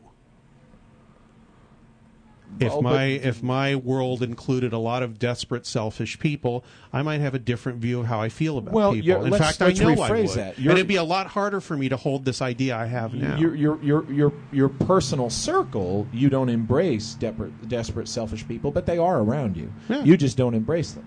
Right. I mean, they are out there. You just don't attract them. I tend to ignore them. So, and that's individual judgment. Yeah. And the individual judgment is so important to our experience in reality and life that this is why when I'm being asked to sacrifice and some people do, I'm not saying you do or all of them do, but some people who are of the collectivist mentality, they are purist in that, and they'll say, no, that's your ego, your bad ego, and you need to sacrifice all that to evolve, and this is the kind of thing I oppose. Well, that's one way of telling somebody that their idea of what's going on is better for you than you think it is, which may or may not be true. But that starting off from that point turns me off immediately. I'm sorry, Ward, I interrupted you. No, I was going to say this really touches on what Walter's lecture was this weekend, and that was about that admonition about seeking it for yourself. And I mean, if anything, that the individual seeking these answers for themselves is more important than the individual being told these answers by someone collectively who wants to share it with everybody. Yeah, that's a mistake a lot of people make is, what was Walter saying? He was telling you to do this and to think this way. No, he was giving you some advice. If you choose to take it, great. You might find out something great. And if not, well, so what? Maybe you're interested in something else, or you've got a different method or whatever. I don't do this, for a long time, and I still kind of think this, I don't do this radio show because I want to prove anything, make people happy or whatever. I do it because I enjoy doing it. I wrote those books because I enjoyed writing them. I didn't write them because I wanted to prove anything or it was a big thing on my ego or anything like that. If I had, I probably wouldn't have done it. But, anybody that does anything, your thing, your whatever it is, if you're doing it as passionately as you can, I think that's part of the Walter's individuation thing and my compassion thing. Because if you're worried about how much you care about other people, then then there's I was about to say there's something wrong, but some people just don't worry about it, and that's unfortunate. But the most important thing, the two most important things, I guess, is what Walter said is doing what you do and doing it passionately, and two, realizing how you interact with other people and how you affect their lives. I think that you can't. I don't think you can have one or the other. Huh? Like women in Hawaii that like the sound of your voice. That's the only reason why. No, That made me happy. It doesn't. I don't know if it flatters me or anything. It's just, somebody. I made a connection with somebody that lives in Hawaii and listens to the show and enjoys it. That's great. It's only icing on the cake of I come down and do this because I enjoy it. And those frogs were outrageous, man. That was cool. Yeah, they were loud. That was very cool. I hate to tell you guys, but the stream is down. Oh, really? Yeah, I've been looking over. I got a wave. How long has it been down? I think for a good about 30 minutes. Oh shit! Well, at least you're definitely going to have to post this. Yeah, well, what I'm going to do is post a marathon 2 shows last week and this week, because people seem to like last week's show, and now Walter's all getting messing his pants over this week's show. So it's a good one. This is a good one. Great, Ward. I'm telling you, we'll have a great show, and then I find out from Greg, oh no, I didn't post that. I'm like, I don't rate. I will post it. I'm recording it on my recorder and on the studio recorder. I do this with every show because sometimes one of them fails. Some of my best shtick has gone forgotten. Okay, well, if people aren't listening to us and Walter needs to drive home, maybe we should wrap it up. Yeah, that's true. Yeah. Well, I mean, this is for posterity too, because I don't think you guys realize this is a strange thing, and I'm just going to say this right now. I think that in this modern day of, especially with web pages, I still think there's a room for the print media. What am I saying? Print, of course, it will last. But I think that the recorded word, like your shows, Greg, that you post, have so much more of a visceral impact as they can hear the tone and the intonation of the individual, and it much more so than just reading a blog post. Yeah. Yeah, I never really thought about it, but maybe you're right. Maybe the future of information is not going to be reading, but listening and watching. Well, and also too, Greg, I mean, and you guys are there at the studio, so you don't realize this, but I'm sure that, well, especially both of you guys are you've got 50 million things going on at the same time, and if you want to hear a show at home, you're probably multitasking at the same time. Yeah. Oh, everybody that writes me is like, oh, I listened to your show while I was driving wherever, or while I was working in the garden, or I've had all the time. Right, and it's funny because I would say a lot of my knowledge comes through osmosis. I mean, I'll sit down and get to work on the computer or something, and I'll just say, hey, I'll listen to this show by Greg. I'll listen to this 10-year-old show by Greg, and I'll pick up something and it sticks in my head, and I remember it, and there you go. Yeah, and I did that by reading, and now I'm doing it by talking to people. Occasionally, I don't listen to a lot of other shows because not a lot of them interest me, and I don't even know if I apologize for that. And it's nothing to do with I'm right or anything like that. It's just that I give some shows a chance, and if I don't hear anything I like in a couple of shows, I stop listening to them. Because, meaning I'm not learning anything. If I start learning something, then I'll listen some more. Or I'll watch that show some more. Greg, I know you're going to go, and you can hang on with me any time you want. But what happened with that interview that you did recently? I don't even remember the name. It's that one kind of Church of Mavis. I don't know. They don't have it hosted anymore? No. What was strange is during that interview, I couldn't believe the host said to you, "Who's Richard Doty?" Well, Art Bell said that. Well, that's true. I know that, but it just seemed to me like, oh man, you've got to have a little. Look, at Bell was the king of doing this stuff fresh. Yeah. But you'd expect somebody to at least have read your book or something, Yeah, I don't really care if they've read it or not, and I don't mind explaining it. But what I don't like is like willful stupidity pisses me off. But somebody that's just like, I was lazy and I didn't read your book. Could you describe it to me? Okay, maybe other people listening haven't read it either, so I'll talk about it a little bit, and I'll say it as quickly as possible. But no, I don't mind either that, or I'll just launch into a big thing about him and what I think. I doesn't bother me. Okay. Well, I mean, this was a guy who was really talking about ufology, and I thought that he would have known. I guess that's permissible, but I don't know. That kind of blew me away. Yeah. Well, whatever. It's sometimes people, they're really interested in the person's thing, or maybe they're just really interested in the person, or maybe and I'm not saying. Said interview. Yeah. Or they needed somebody to fill in the time, and they know that I've done some good shows in the past, or they've done a good show in the past with me, and that's fine with me too. What I don't like, one guy called me up once and said, "Would you be on my show?" And I said, "Yeah, sure." And then he started arguing with me about Benowitz and MJ12 and all this. And after about 10 minutes, I said, look, I don't want to be on your show if you're going to do this. If you want to do this, do it on the show. Don't come and argue with me beforehand and say you're wrong and this and that. If you want to do that, do it on the show. It'll make a better show, but I don't want to do this right now. And he said, "Oh God, I'm so sorry." And it's like, learn how to do your radio show. Yeah. If you're going to spring this on a guest, do it during the show or forget it. That's better That's showbiz. the only interview, Greg, I've ever listened to with you that I actually stopped listening because the host was not asking good questions. Seriously, it's the only one I've ever said, you know what, I'm not going to listen anymore because I can't take these questions. Yeah. I didn't notice because I just get caught up in the show, and unless it's this willful stupidity thing or the person's unfriendly or just really a dolt. Or it's one of those morning zoo type shows where you go on there, it's just a bunch of guys in rock music going, hey, ha, ha, ha, ghosts at Disneyland. Yeah, well, see, there are hundreds of thousands of people listen to those shows, so you put up with it because it's publicity. Yeah, exactly, because you think during Weird California, I had a couple of those. I'm sitting there rolling my eyes going, what the hell is wrong with these people? I was thinking, well, you know what? There's probably 300 or 400 people listening that's going to run out and buy the book immediately, so what the hell? I'm trying to... Maybe your book, but not mine. So no, Greg, like I said, willful stupidity is. Please, buddy. Huh? Oh, I will. I definitely will, Ward. I'll check that. Yeah. We gotta have a beer. And Greg, I sent you an email a long time ago, but I never heard anything back. About what? I sent you an email a long time ago, but I know you're busy with 2 jobs now. What was the email about? Oh, it was just, you were saying you were going to go flying and you were going to listen to that Whitley Strieber interview that I sent you, and I think you listened to it. You said on the way you were going to listen to it in the car on the way to the location. Oh, yeah.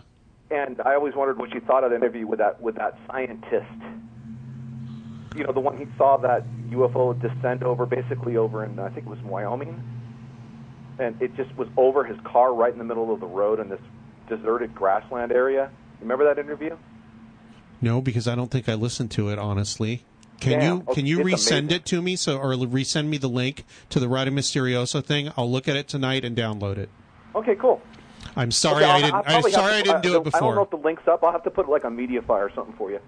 Okay, or if you have that, that's fine, and I'll load it right away, and I will listen to it. And in fact, I'll listen to it before the next show.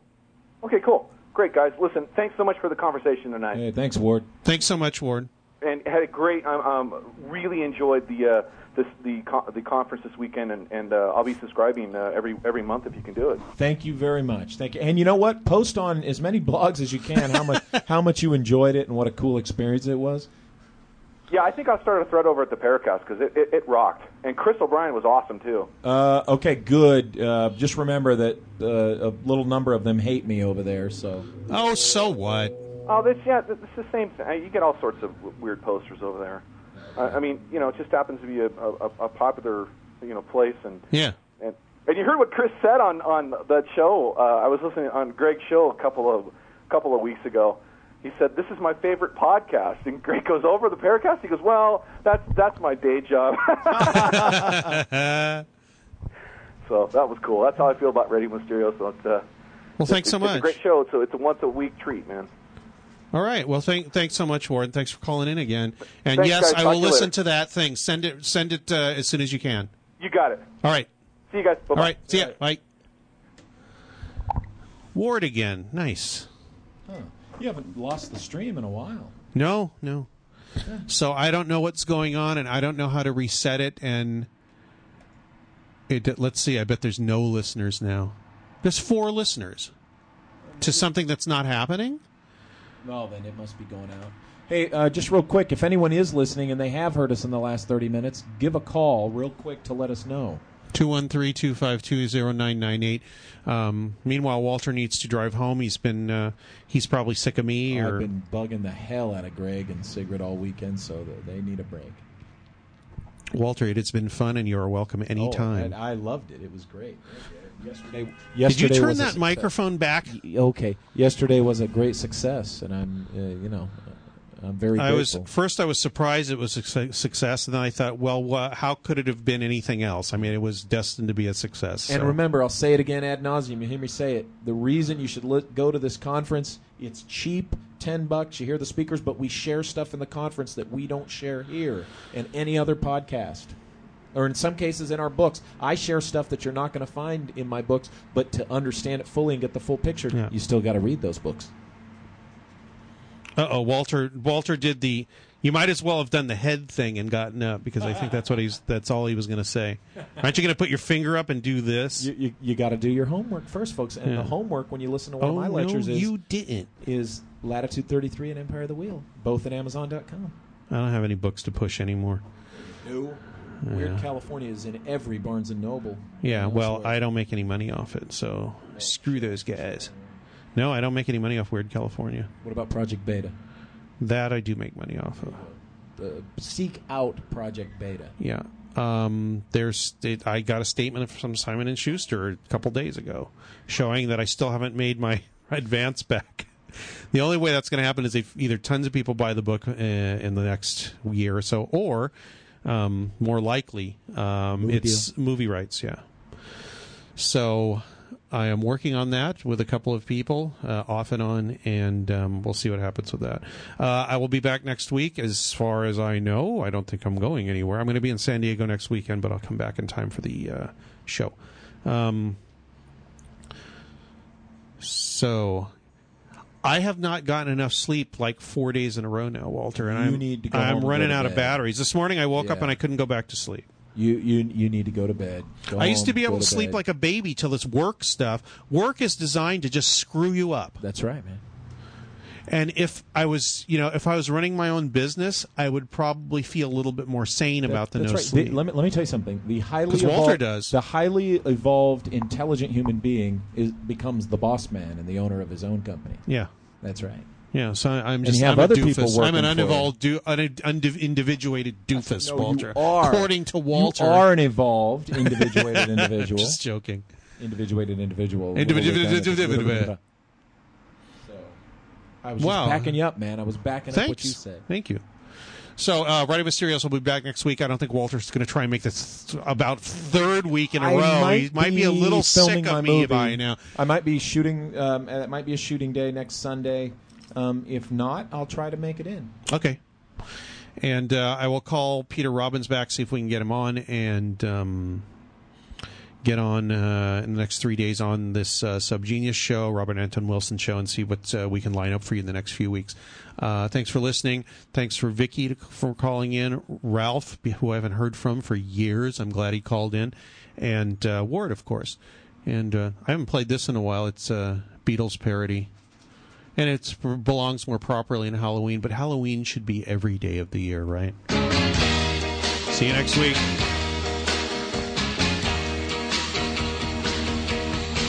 Oh, yeah, I tell you something you may not understand, but I'm a thirsty vampire. I want to bite your head. Shoot. I want to bite your head. I want to bite your head. Oh, please don't scream.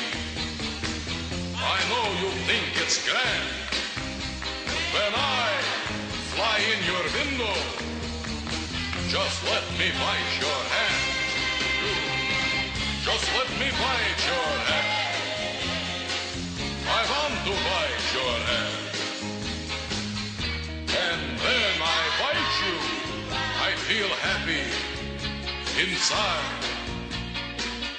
It's so delicious that my thirst I can't hide. I can't hide. I can't hide. Yeah, you got that something. I think you understand that I feel that something. I want to bite your hand. I want to bite your hand. Sure. I want to bite your hand. And when I bite you, I feel happy here inside. It's so delicious that my thirst I can't hide. I can't hide. I can't hide.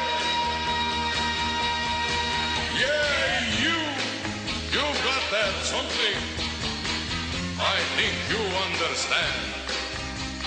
When I feel that something, I want to bite your hand. I want to bite your hand. Sure, I want to bite your hand. I want to bite